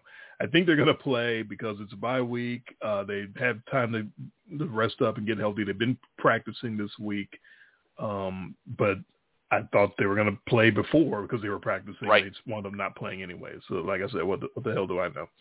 All right, so with no confidence at all either way because I don't know who's playing, I'm going to take the Cardinals. I'm going to take them still putting a lot of pressure defensively on the Bears, even though it's Andy Dalton and not Justin Fields. And I'm going to take them to win a slow, ugly defensive battle in the elements over Chicago, who's just beat up and shorthanded and just not equipped to compete with Arizona. But again, no confidence at all because I don't know who's actually playing in that one.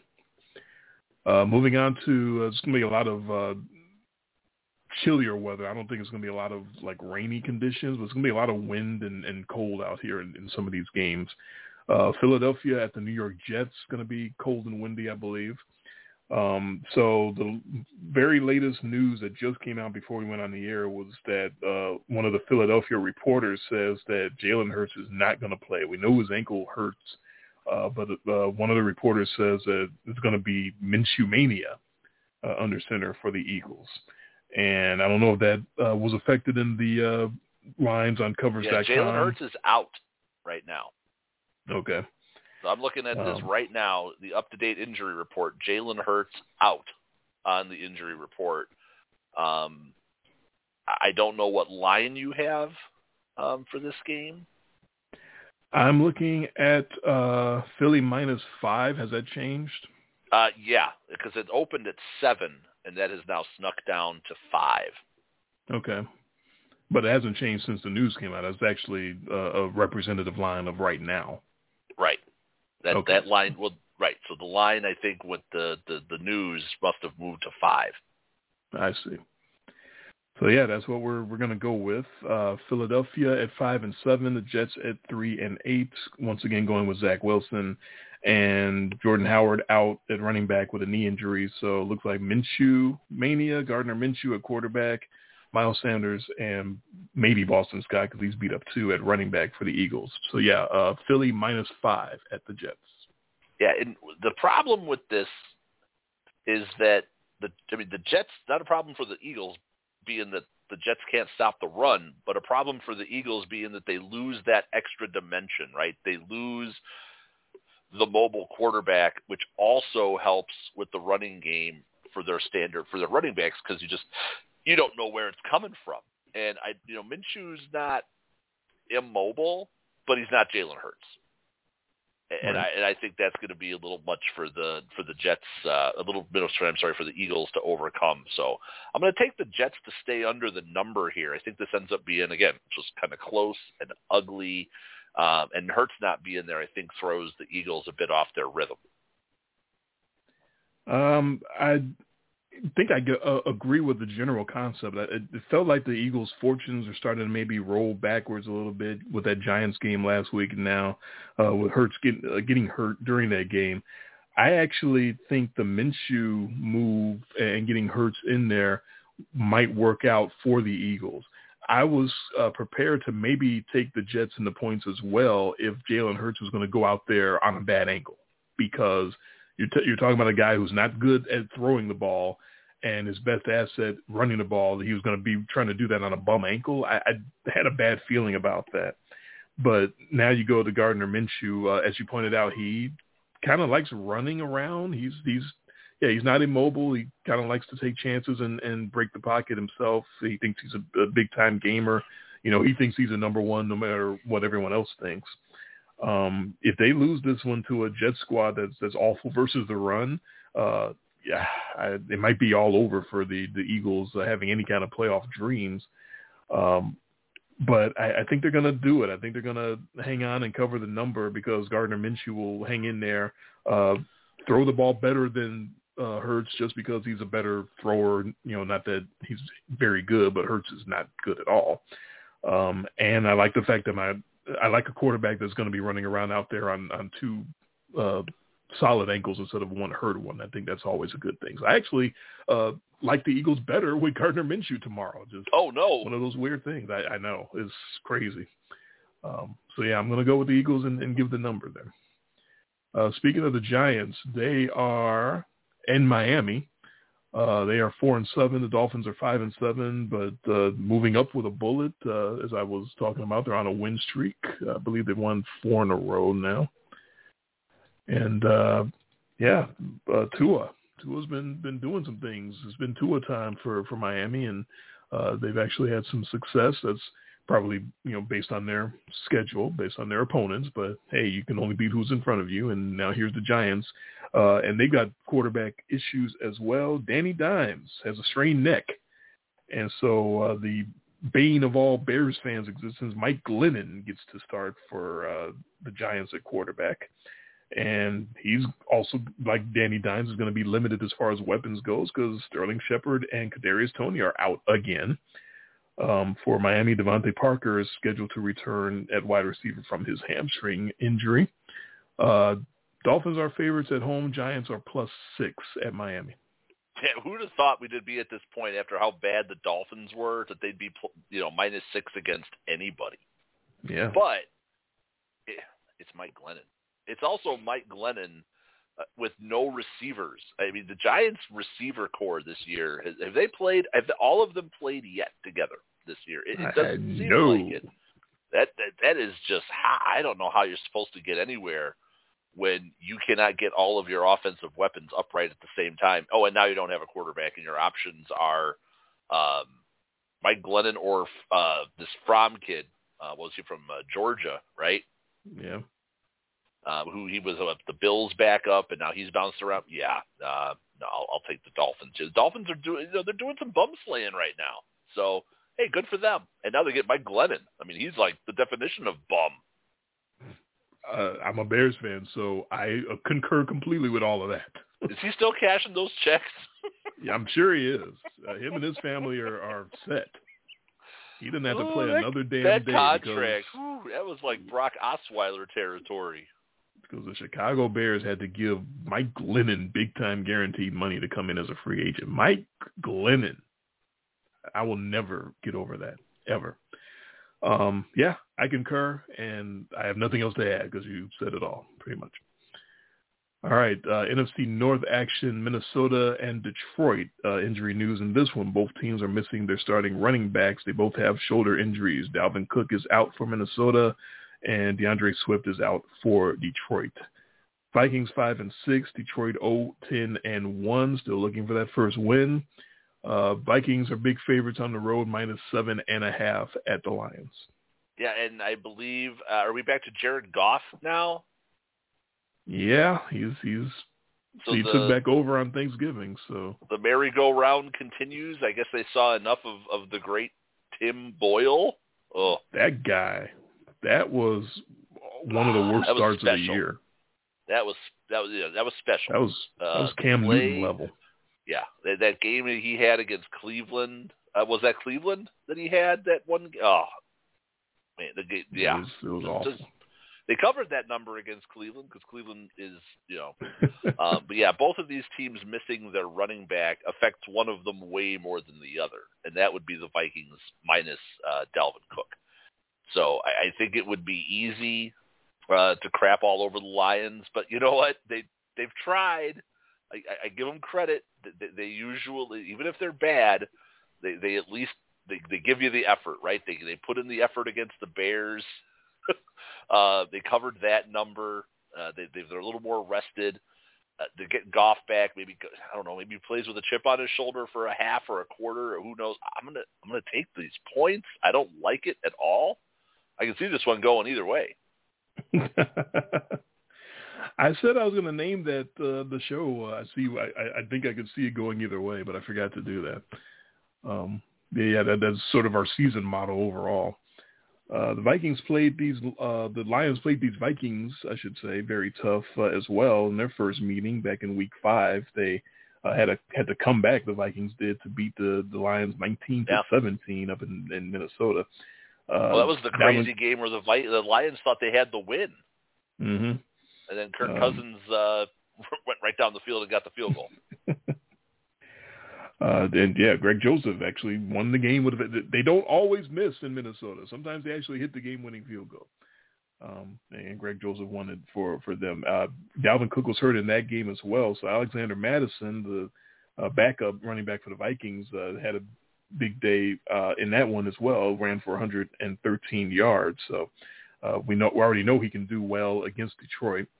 But yeah, they like you said, they play tough. The Lions do sometimes. Sometimes they get squished, but they played the Vikings tough.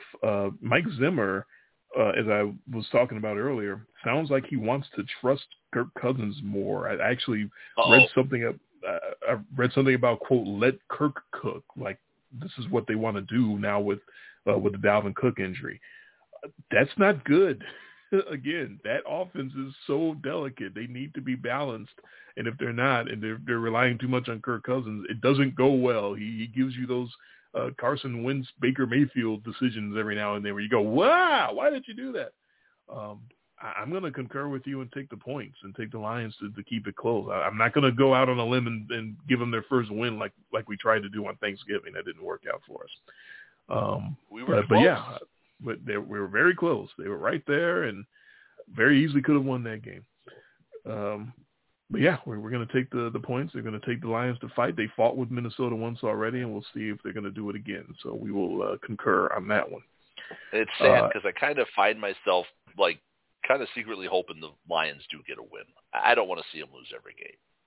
I'm with you. I don't want to see them lose every game either, even though I think their coach is a meathead and doesn't know what he's doing. They're bad. I think their quarterback is not good, and they're not a good organization. They're not a good team, but I don't think they're 0-16-1 bad. I really don't. On to AFC South, quote-unquote, action. Indianapolis at Houston. Colts are now up to 6-6, so they're one of the teams that hasn't had their bye yet. And Houston is at 2-9. Houston's backfield is so beat up as far as running backs go. David Johnson is not working out. They got rid of Mark Ingram. He's with back with the Saints now. Houston is such bad shape. Their lead back tomorrow might be Rex Burkhead. Like, it's getting to the dregs with Houston. Maybe they should have been in the market for Adrian Peterson. I don't know. So that's what the Texans are looking at. Colts are, of course, big favorites over that unit. They are -10 on the road at Houston. Yeah, this is okay. I'm going to tell you what right now. If Carson Wentz has more than 20 passing attempts, they should just fire Frank Reich. This is the number 31 run defense in the league. If Jonathan Taylor doesn't go for at least 200, fire Frank Reich on Monday morning, because he obviously doesn't understand what their pathway to success is. I think the one pathway to success for the Colts will be good enough in this game. This is one of those ones where, the matchup just isn't quite there.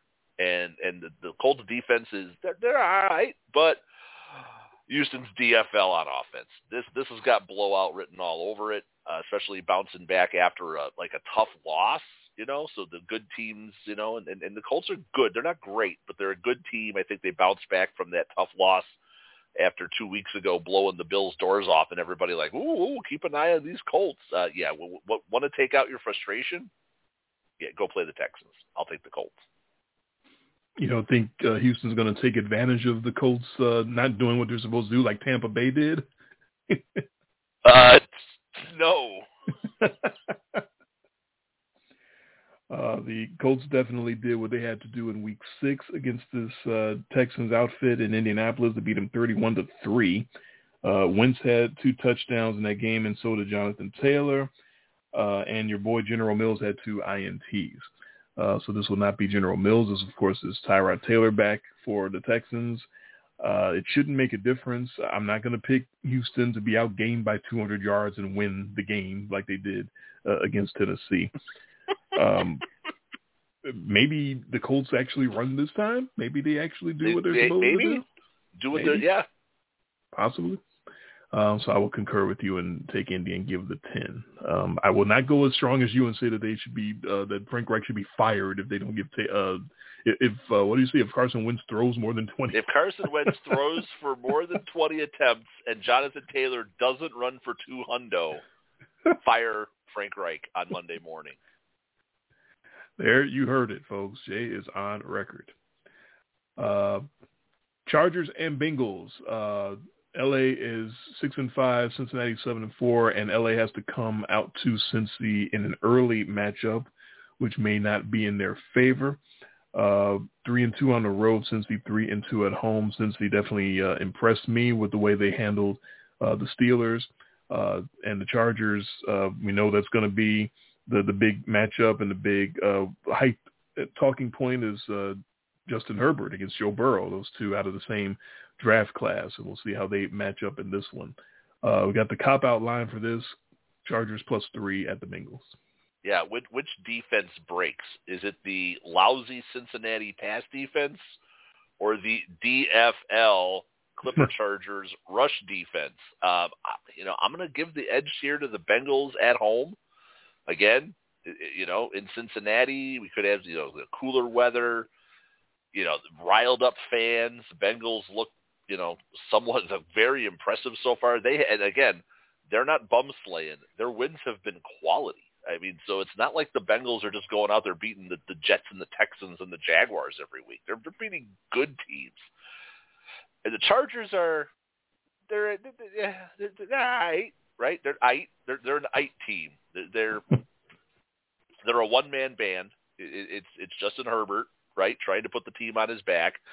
Cincinnati's pass defense isn't very good, so I could see that. I think this is going to be – I like the over on this game, but I'm going to take Cincinnati if I'm forced to pick, even though this is, smelling pushy, but I'll take Cincinnati and give the 3. I think Joe Mixon becomes that factor too, because, again, that run D for the Chargers is so bad, you try to stop Joe Mixon, and here comes Jamar Chase. Everybody opening up for Cincinnati, the rest of the field opening up for the Bengals, yeah. I concur for that very reason. That the Bengals have shown me that they know that they have a solid running back and a solid running game, and that they can go to that when they need to. And I think this is the game that you go to that when you're facing the worst run defense in football. And, yeah, it's sitting right there for the Bengals. The pathway to victory is to keep running and hammer that ball on the ground until the Chargers do something to adjust to that, and then that opens up play action for Jamar Chase and all the other Bengals weapons. So, yeah, this seems like should go Cincinnati's way. I'm concurring with you on that one. A lot of concurring early in the early games. We're different on a couple of them, so it's not so bad. Moving on to the late games now. Jacksonville going out to Los Angeles, and those L.A. Rams, and what is wrong with the Rams, and can they right the ship? Well, there's a great chance to right the ship playing the Jaguars. Darrell Henderson has a quad injury at running back for the Rams. He should, if he does play, he should split time with Sony Michel. And of course, Odell Beckham, as I talked about before, has some sort of hip injury after he scored a long touchdown last week, so he's sort of up in the air for tomorrow.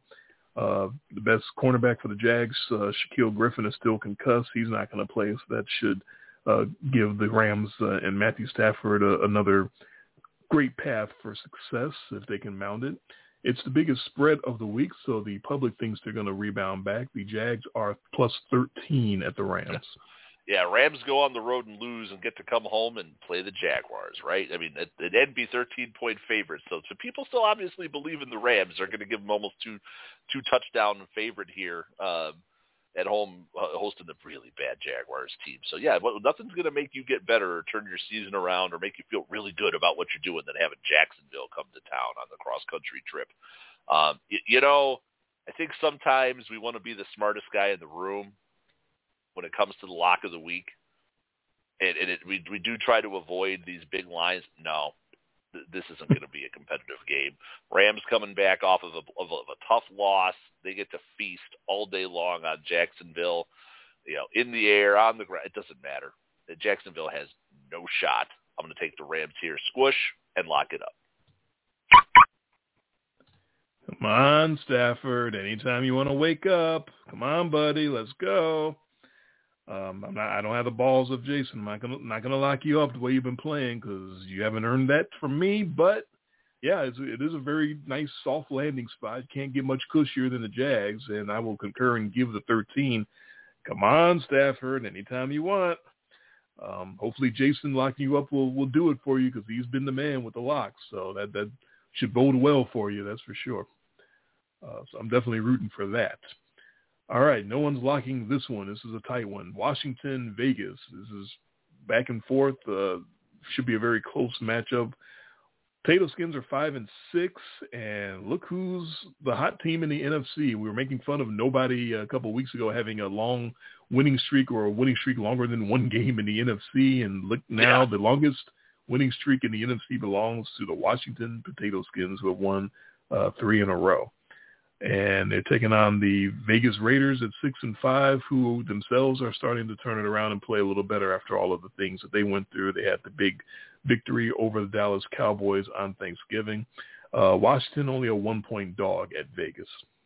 I'm not sure why this line is only 1. So I'm taking the Raiders because it feels like a little bit of a gift line, that the line has actually moved a couple of points in Washington's direction. The Raiders only do one. The Raiders have one play, right? What's their one play? It's the Derek Carr YOLO ball, right? That's it. That's their one play. What does Washington do really bad? Oh, yeah, they can't defend the pass. They're brutal on the back end. Derek Carr lights them up. I'll take the Raiders here and give that point. That whole point. Yeah. The Potato Skin safety Landon Collins is out with a foot injury. That's not going to help their back end. But the Raiders are missing a weapon. Their tight end, Darren Waller, will not play with a knee injury. But this one, if you're a fan of styles clashes, this is a game you want to dial up. This is the two most opposite offensive game plans you could possibly come across, because the Potato Skins are trying to grind it out and extend every drive, and the Raiders are just trying to throw it up and get as many big yards through the air as they possibly can. The Pro Football Focus podcast had a great line. They called Washington Service Academy ball because it reminded them of the Army-Navy games where they're just trying to run the ball 16 times on every drive and make every drive 10 minutes long and just try to stretch it out as long as possible. I believe when you and I would play Madden against each other, you called it the Novocaine offense. Oh, jeez. That I would just grind you out. Convert every third down by 1 yard and just keep the drive alive. 18-play drive, Oh, my God. Yeah, definitely remember those days. If Washington can get after Derek Carr, those Novocaine drives would work. So that led me, this is such a tight one, I had to go a little deeper in the stats. I wanted to see which team is worse at sack percentage, who's giving up the most sacks, because both these teams we know can get after quarterbacks. So I figured the team that protects better is going to win. And that number is pretty close too, but there is a demarcation. The Potato Skins are protecting at a 6.1% clip, so that's 6.1% of the time Taylor Heineke is getting sacked, and Vegas is at 5.7%. So a little better protection, very slightly better for Derek Carr. Combine that with the Washington Potato Skins losing some defensive weapons, most notably Chase Young. And I will concur with you and take the Vegas Raiders. After all of that, I came to the same conclusion as you, and it only took you 3 seconds. It took me to realize that the Raiders have one play. Go deep. And Washington probably won't can't stop that. Yeah.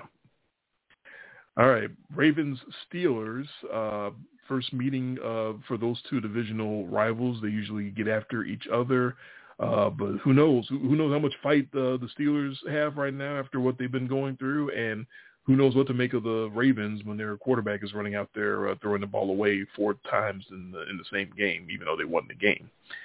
So Baltimore 8-3, Pittsburgh 5-1. Steelers thought they were going to lose T.J. Watt to the Goop, but he got cleared, so he's going to play. The cornerback, Joe Hayden, is still out with a foot injury, and their big man, the defensive lineman, Cam Hayward, is ill, so look out to see if he's going to play for the Steelers in that one. Baltimore is the favorite on the road. They are -4 at the Pittsburgh Steelers. Yeah, this feels just like one of those gut kind of picks. Like, I'm not really looking at too much into the numbers. I'm not looking at the stats. It's the Ravens and the Steelers. It's like I said with the Falcons and the Saints, right? It feels like they're kind of always destined to play a close game. I looked at last year's results. Both games were tight. I believe there was a 4-point and a 5-point game in the 2 games they played last year. These teams, they don't like each other, right? Yep. They just don't. And Baltimore, that offensive effort, that quote unquote effort, that they had last week. Just some, they go through these stretches where something's not right. Is this two broken offenses playing against each other? God, take the under on this one. I'll take the Steelers and the points, even though I'm done with them. Done with the Steelers, but you're taking the points. Okay. Yeah. Well, big shot Lamar. That was what he was looking like early in the season. That the offense didn't look broken at all. It looked like it was fixed. It looked like the biggest problem they've been having all this time with Lamar Jackson was some downfield consistency, and it looked like he had found it. And not so much. Maybe he lost it again in that week that he missed with whatever illness he had. So it was only one game, so it doesn't necessarily mean they're broken again. But, yeah, it was very concerning for us to sit there and watch a nationally televised game and watch Lamar Jackson consistently throw the ball to the other team over and over and over again. He's putting the ball out there way too much for that. Now the question is, can the Steelers take advantage? And that's a broken team, period. Not just the offense. That whole team seems to be broken and having a crisis of confidence. And again, how the hell do you get your ass beat twice by the Bengals in the same year? That's just I don't quite understand it. They got whooped. Yeah, it wasn't competitive. It was not competitive. I think it was 31-3 at the half or something like that. Like they didn't even try. But Ben is awful too, so that's why I got to go with the Ravens. Not just for Lamar maybe coming back after the one bad game and righting the ship, but also because Ben looks so washed. Like you got, when you look that washed that they're putting out articles about you that it's your last year with the team and you're contemplating this and contemplating that. Like in the middle of the season, this is leaking out. Like you're that bad that they have to leak these stories in the middle of you're still trying to play football, and you're still a 500 team. So it's not like you're just dead in the water, but that's how bad you look. These things are leaking and coming out. So I'm going to go with the Ravens to figure things out. Again, going back to coaching, if you got to trust one of these two coaches to figure things out, I'm going to trust John Harbaugh, even though it might be a that's so Ravens situation. I certainly hope not. On to the NFC West, San Francisco visiting Seattle, another situation where a team looks done. Russell Wilson and the Seahawks, that you talk about a broken offense. Oof, they really can't get it going. But the Niners had Debo really doing things for them on the ground, in the air. Definitely did it big in the air in their first meeting in week 4. Had a big game for the 49ers. It wasn't enough because the Seahawks still won in Santa Clara 28-21. But this one, Debo will not be there. He has got a groin injury. And we talked about Adrian Peterson signing on for the Seahawks, which is perfect because that's just that's right on brand for the Seahawks and the way they're doing things is to bring in Adrian Peterson off the street to try to run for them. 49ers at 6-5 are -3.5 at the 3-8 Seahawks. You want to talk about where we are at this point in the season with Seattle. When was the last time we saw a team that was DFL on offense and defense? They're not, but they're damn close. They're DFL on defense and 31st in offense. That is awful. I mean, that's not even a consolation. Like, hey, at least we're not the worst in both. No, I'm. You talk about. I tell you, I'm done with the Steelers. I'm really done with the Seahawks. I had them. I have punched their ticket for last place before the season started, and they have not disappointed. They are really awful. I give Russell Wilson credit for coming back from the injury, but nothing's working for them. They can't throw. They can't run. They play zero defense, and this is Kyle Shanahan now getting a little maybe revenge game against a team that beat him early in the season. Yeah, it's going to be bad. I'm going to take San Francisco here, and they've been a team that's trending up as far as I'm concerned. I think they've been trending. I think they're a bit on the upward swing here. Yeah, they definitely are. But it's going to have to be yet another game plan switch for Kyle Shanahan because he switched up and started to use Deebo Samuel as a running back and was scaring up some points and some new ways to score. And now he's going to have to go in another different direction without Deebo as a weapon. I think that's a big, big deal because that's how important Deebo had been playing the last couple of weeks. The Seahawks franchise being broken might allow them to switch up and find a new game plan. And I think I would still take San Fran straight up to find a way to win the game. But I'm just going to take the points. That hook scares me a little bit. Russell Wilson continuing to play like crap scares me a little bit because he's capable of throwing his YOLO balls and getting everything figured out just in one fell swoop. You never know. Yeah, hell, he did it in the first matchup. That was a game where they, again, had like 5 3-and-outs to start the game, the Seahawks did. So they looked about as inept as they've been looking, and then they just magically sort of turned it around, and Wilson had 3 touchdowns in that game, including 1 rushing. So, yeah, they might snap their fingers again, and while San Fran is trying to readjust and figure out their offense once again. This is all, Shanahan's just trying to do whatever he can to not rely on his quarterback. He clearly is doing all of this in service of not having to rely on Janine Garoppolo.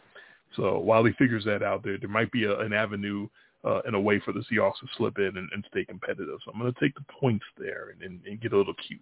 Oh, you're getting cute. All right. Yeah, just getting a little cute.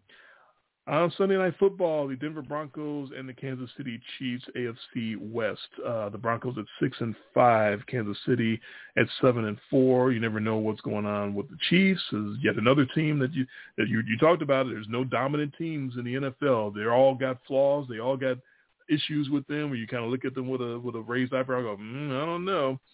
But the Chiefs are coming off the bye. We know how that is with Andy Reid. That great track record with them. Denver will not have their running back Melvin Gordon. He's got a hip injury, so the rookie Javonte Williams gets the nod, gets all the reps for the Broncos. Denver, big underdogs +10 at Kansas City. Yeah, and the way the lines are looking on this game, the way the betting is going, a lot of action going towards the Broncos on this one. So, people are believing in the Broncos. Maybe they're going conspiracy here on the theory that, if the Broncos, the Chargers, and the Raiders all win their games this week, every team in the AFC West will have 7 wins. Oh, jeez. That's the kind of stuff I love, right? Like, you end up with a scenario like that where you could have 4 7-5 teams all in one division. That's just crazy. Yeah, that would be chaos. That would be. I would love to pick that, but I'm not going to. I'm going to actually be in the minority on this one and give the points. The Chiefs feel like, we talk about the Chiefs a lot, right? The Chiefs are bored. The Chiefs, they're just kind of putzing their way through the season. They're not. They don't. They just expect to kind of be there. What's wrong with Patrick Mahomes? And then you look up and go, oh wait, that's the number 2 offense in football. And they're not even trying. Like, they haven't been any good offensively. They've had games where we look at them and go, they're absolutely broken. And you look up at this point of the season, now we're into December, and that quote-unquote broken offense is number 2 in football. I feel like that the Chiefs are coming off that bye, getting ready to just kind of go on that run to get it round off into playoff form here and get back to being the Chiefs. So I'll give them all. Yeah, what would you say? What were you saying about not trying to overthink locks and whatnot? Keep it simple, stupid. Andy Reid off a bye. The bye. That's all you needed. Keep it simple, stupid. But Monday night, shockingly, we are in the minority against the betting public on this. I mean, I guess just okay, because the Chiefs have had those moments where they make you go, ooh, what's wrong with the Kansas City Chiefs? But Patrick Mahomes is throwing all these picks. Number 2 offense in football, and they're bad. I think that just tells you what the expectations are for the Chiefs, right? Yeah, exactly. Yeah, you see Steph Curry, miss some threes in a row, and you go, what's wrong with Steph Curry? And you don't realize he's still leading the world in threes by a mile. It's kind of similar to what Pat Mahomes and the Chiefs. Yeah, number 4 passing in yards per game. Number 4, broken. So Monday night, this is going to be interesting. It's going to be fun.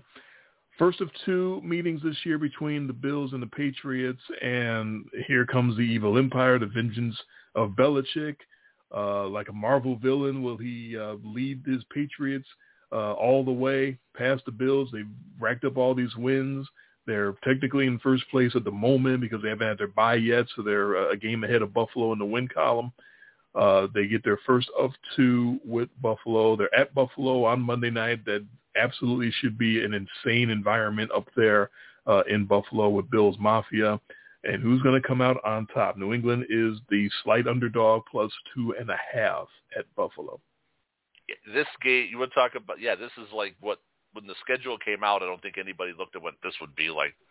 This has like game of the year potential. You've got the Bills who are supposed to be like, they are going to be in control of this division for years because the Patriots had fallen apart and Bill Belichick gets that thing retooled in 2 years, not a year and a half. Goes, not so fast.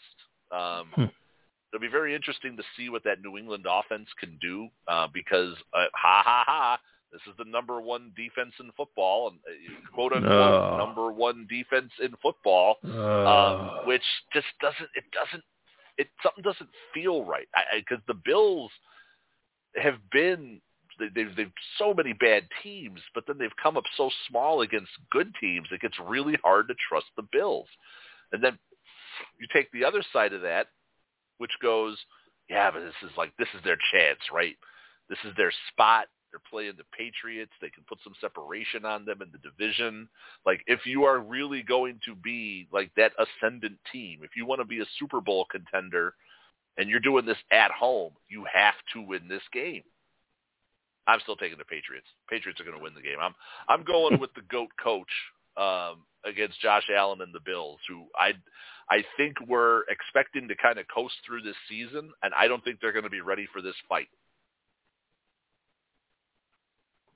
Yeah, that's that would seem to be I think a popular thought or popular opinion. Actually, again, the Bills are the heavy. Bills are getting all the action. I mean, I was surprised by that. Yeah, Bills are getting most of the action from the bettors this week, based on what it says on covers.com here. Yeah, no, I was surprised. I really was thinking that this line was going to be either a pick 'em or maybe even New England a possible 1-point favorite or something because they've just been steamrolling people, and the Bills have not. That would have been crazy disrespect against the Bills. Right, but have the Bills not earned that disrespect by the way they played this year? Against good teams, yes. Right, yeah, killing bums and coming up small against the better teams, as you pointed out. Yeah, and not just that, but what I've been talking about. I know I mentioned it a couple of weeks ago. The metaphor about being in a gym, and if you lay down on that bench and you keep lifting that bar without any weights on it, and thinking I'm getting in shape now, I'm getting strong, I'm getting ready, and then here comes some big 45-pound weights on either side and slide them big plates on. It's not going to go well for you because you're not built up. The Bills are out of shape, out of practice, however you want to phrase it or call it. They have not been building themselves up against good teams. They have been building themselves up against bums. And then when good teams come along, they look like they're out of practice. They look like they're out of shape. And that has not changed. That my opinion of that has not changed as the season has gone on. Not only that, but what an absolute terrible, awful time building up your number 1 defense and then losing your shutdown cornerback, Tre'Davious White, who tore his ACL in their last game. And now you get to play the good teams in the second half of the season without your shutdown corner. That's just awful, awful timing on the Bills' part. I actually feel sorry for them. This is just a shitty-ass break. There's no other way to put that. But now here come New England and Mac Jones and the 7.9 yards per throw offense that the Patriots are putting together with guys that I don't know how they're doing it, but they're doing it. The evil empire is doing it again. So everything just lines up for the Patriots, in the favor of the Patriots, in the favor of the evil empire, and against the Buffalo Bills, who thought they had everything going in their favor and thought they were just going to coast to the division title and just keep going and building on what they've been doing in the last few years, building their franchise. And yeah, I'm going to concur with you and take the Patriots and take the evil empire and take the Hall of Fame coach.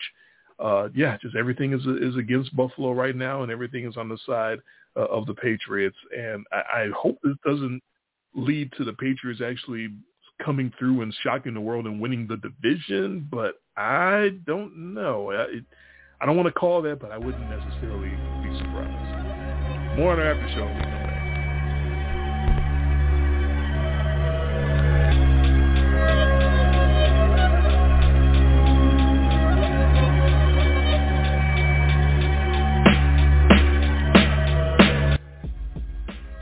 Now into our VIP after show program. Yeah, that game Monday night is going to be a barn burner.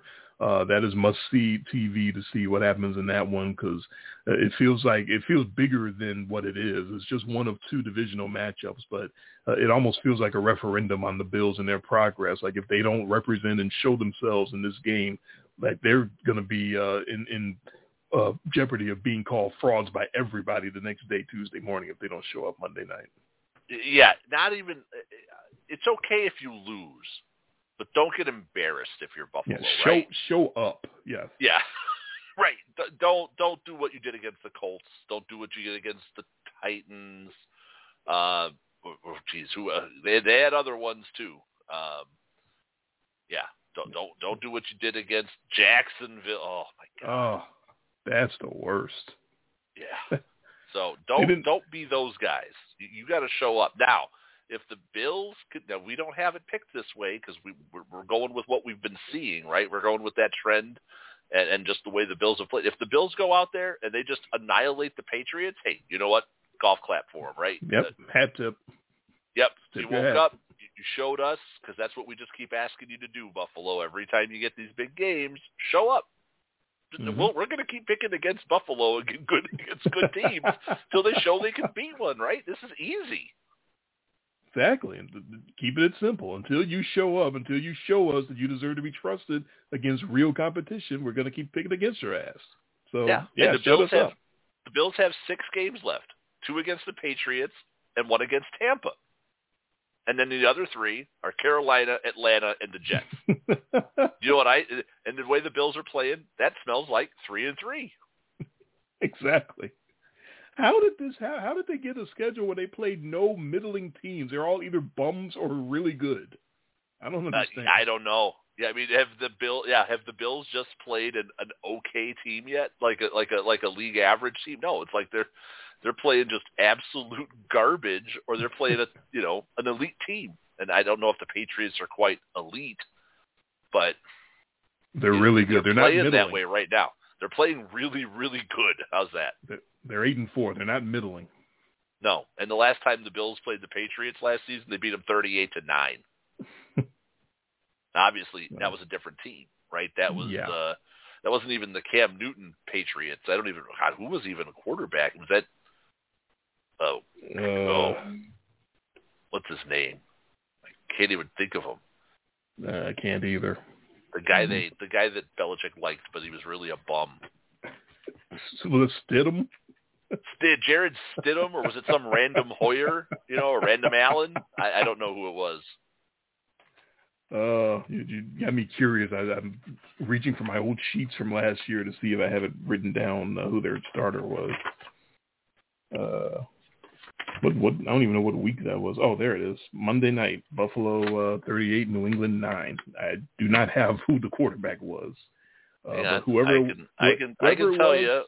Threw for a grand. I can tell you right. It was Jared. It was Jared Stidham and Cam Newton both played in that game. Stidham and Newton. Okay, these are combined stats. This is both of them together. This is Stidton. Went 9 for 21 for 78 yards. That was total. That was both of them together. Cam Jarrett, Stidton. Yeah, 78 yards. We'll call him Cam Jarrett Stoughton. There you go.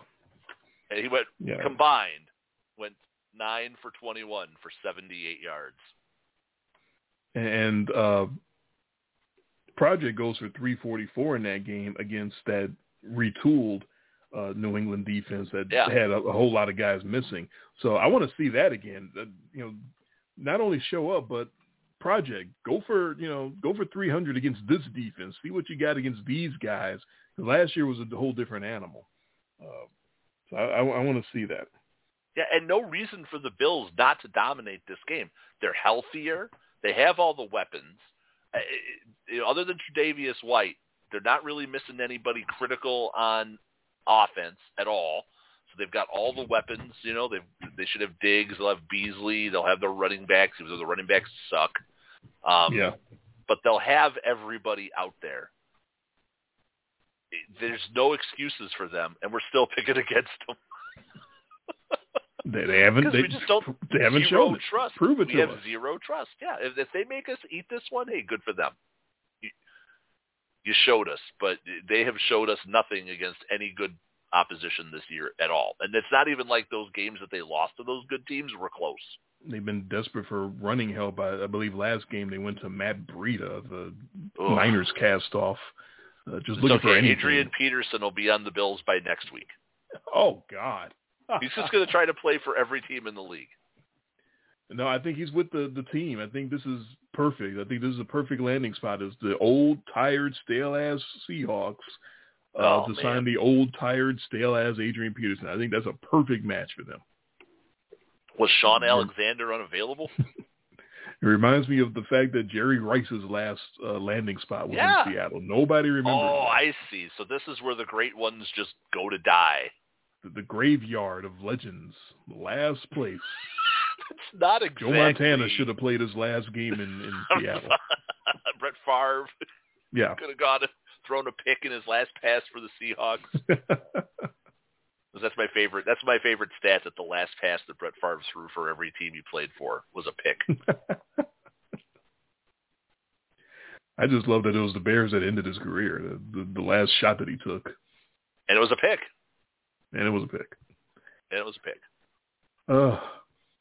Yeah, that's so you got a guess on our differences? We only had a couple early. 3? Were we that much kumbaya? Looks like, well, there's definitely 2, 3. Yeah, 2 4? late. Yeah, 2 late and 2 early. So 4. 2 late. Okay.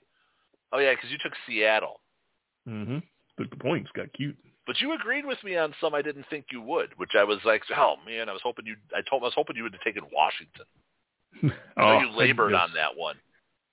I did. I had to go deeper into the numbers and try to figure out what angle I wanted to take. Yeah, but these games that we disagree on, though, it's like the Eagles and the Jets. I still don't want to watch that. I still wouldn't watch that game. You took the Cardinals because neither of us have any clue. Not a clue. That could be Colt McCoy and no DeAndre Hopkins, but that hasn't seemed like it stops them. But no, I'm just playing that whole, playing that weather angle there. Yeah, it's not going to be nice. That's windy, wet. Weird, it feels like one of those weird kind of games. I think Arizona's one of those teams that wants to play clean. I get that sense about them. They don't like it messy. Yeah, I don't think they want to play a mutter. Yeah, they're not mutters. They're a very pretty team. They have a very pretty offense. They're not trying to grind things out. So, no, I understand that point. But I don't know. Maybe Baby Terminator's ready to grind one out for him. Who knows? Oh man, Baby Terminator. So yeah, you've had your roughness going on at work and. Yeah. You were telling me you usually have some vacation time right after all that Black Friday stuff, but not this year. No, not this year. I saved it all up for the holiday, for Christmas this year. So I got a whole bunch of time off around Christmas this year. So I'm excited about that. I get a lot of time home with the kids, family, and but yeah, I'm gonna be pretty well beat by the time we get to Christmas. And think about it, by that time, we'll still have about 3 more football weeks left to pick. Oh, my God. Yeah, it's going to be interesting how we're going to want to do our shows for Christmas weekend, because Christmas Eve is a Friday night. Probably don't want to do the show that night. Yeah, I remember we briefly discussed that a couple weeks ago. Yeah, it's probably going to wind up being Thursday night, because there are Saturday games, too. Mm-hmm. So we can always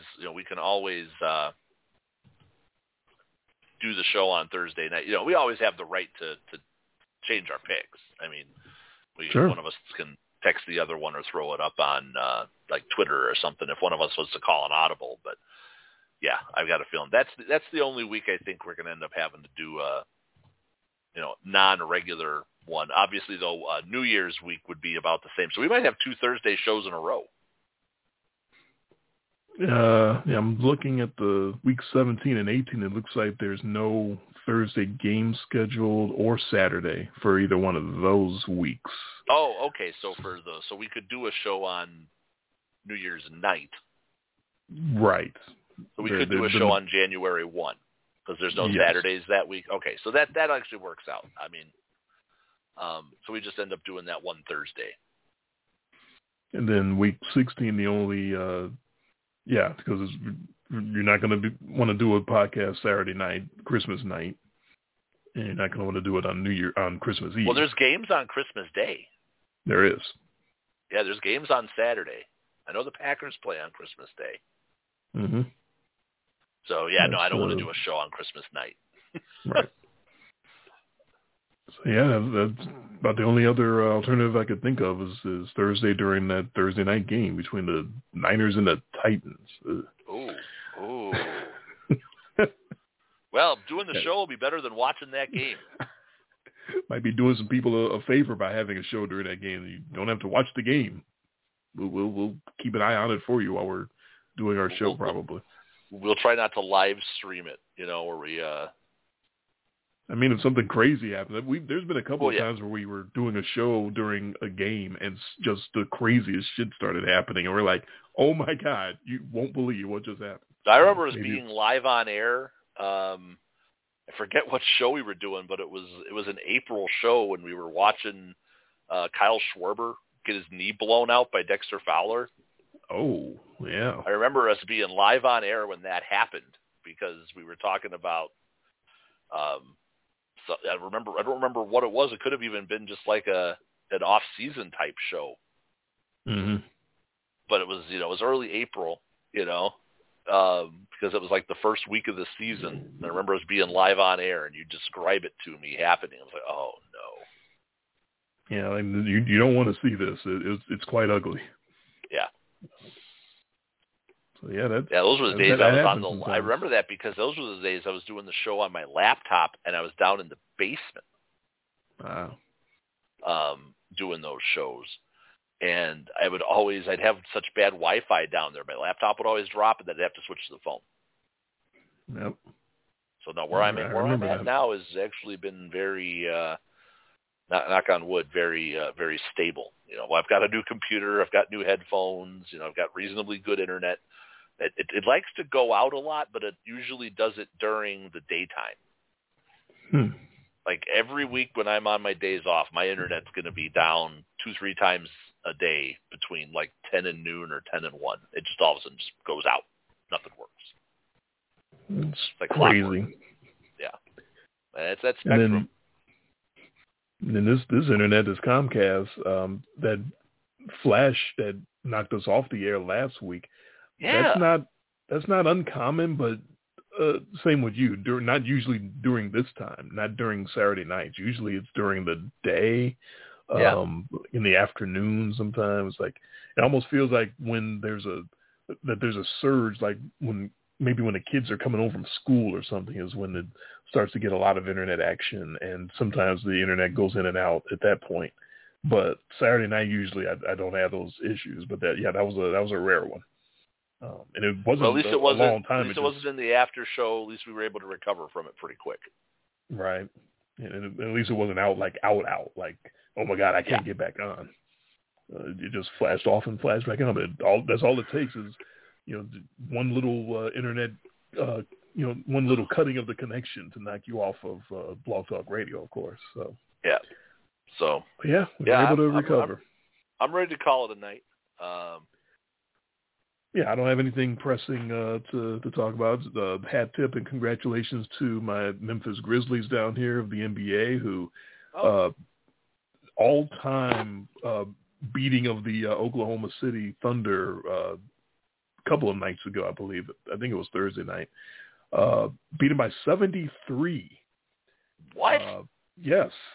Like 159 to 80 something. Oh. That's like some NBA Live stuff right there. Right? worst beating in the history of the NBA by the Memphis Grizzlies. And the kicker is that they're shocking. I know. Oh man, I was on Twitter when I saw it, and I was like, that can't be right. I wasn't even watching the game because I didn't really care about it. But when I saw that, so I think David Aldridge was tweeting out, there's an NBA team winning by 70 right now, and it's like, what? And it's the Grizzlies. The kicker of it all is that their best, most explosive player is the point guard Ja Morant. He's hurt. He didn't play. They did this without Ja Morant on the floor. Like, what the hell? I don't know what got into them. I don't know what happened with the Oklahoma City Thunder, but I know that's a bad team. But to lose by 73, all-time ass whooping. So don't know why they happened to pull that out Thursday night. But congratulations to the Grizzlies for pulling out the whooping stick on the Thunder. Yeah, I didn't even know that you could have a blowout that bad in the NBA. That's some college level stuff. Like you said, video game. Man, reminds me of NBA Live happened. 95. That could happen in college though, and the team still didn't cover. They were 75-point favorites. Unfortunately, they did not cover this right. Yes, when Incarnate Word visits the University of Kentucky, and they beat them by 70-something, but didn't cover the number. Yeah, I couldn't believe it when I saw it either. Yeah, I really don't think I have anything else other than that of pressing importance. Okay, all right. So I got a couple. I got some beer and a big cup of water in me that's trying to get out. I'd say no more. Well, that's our big football party tonight. Hopefully everybody enjoyed it, and we got more. We got 7 more weeks of it, or 6 more weeks. Bite your tongue. And that's before the playoffs start. It's never going to end. The longest season ever, and it is living up to its name. But we will be back next weekend to recap this. I think it's an interesting week 13. It's not the heaviest as far as there's not a whole lot of great games on it, but there's a couple that are really, really intriguing. That Monday nighter is really intriguing to me. I want to see if the Steelers are going to completely collapse and just, totally leave this earth and just not even try the rest of the year. And I want to see if the Vikings are going to rely on Kirk Cousins more and how that might look, because that might be some high comedy right there if that happens. So yeah, I think there's going to be a week that has some interest to it, maybe not as much as others. But we will be back next week to recap that and to get you ready for week 14 in the longest season ever that just won't end. All right, we're done. He's Jay. I am Dre. This has been In Much Less Detail, the podcast. Thank you all for listening, and come back next weekend for our football party, recapping week 13 and looking forward to week 14. And we will talk to you then.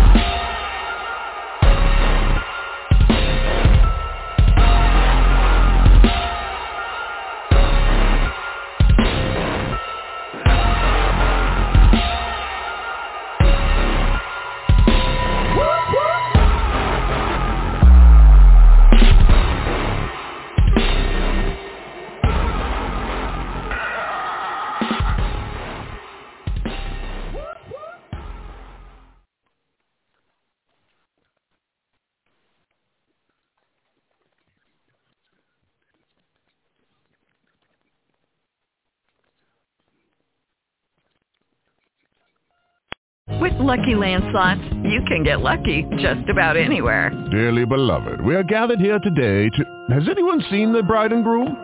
Sorry, we're here. We were getting lucky in the limo and we lost track of time. No, Lucky Land Casino, with cash prizes that add up quicker than a guest registry. In that case, I pronounce you lucky.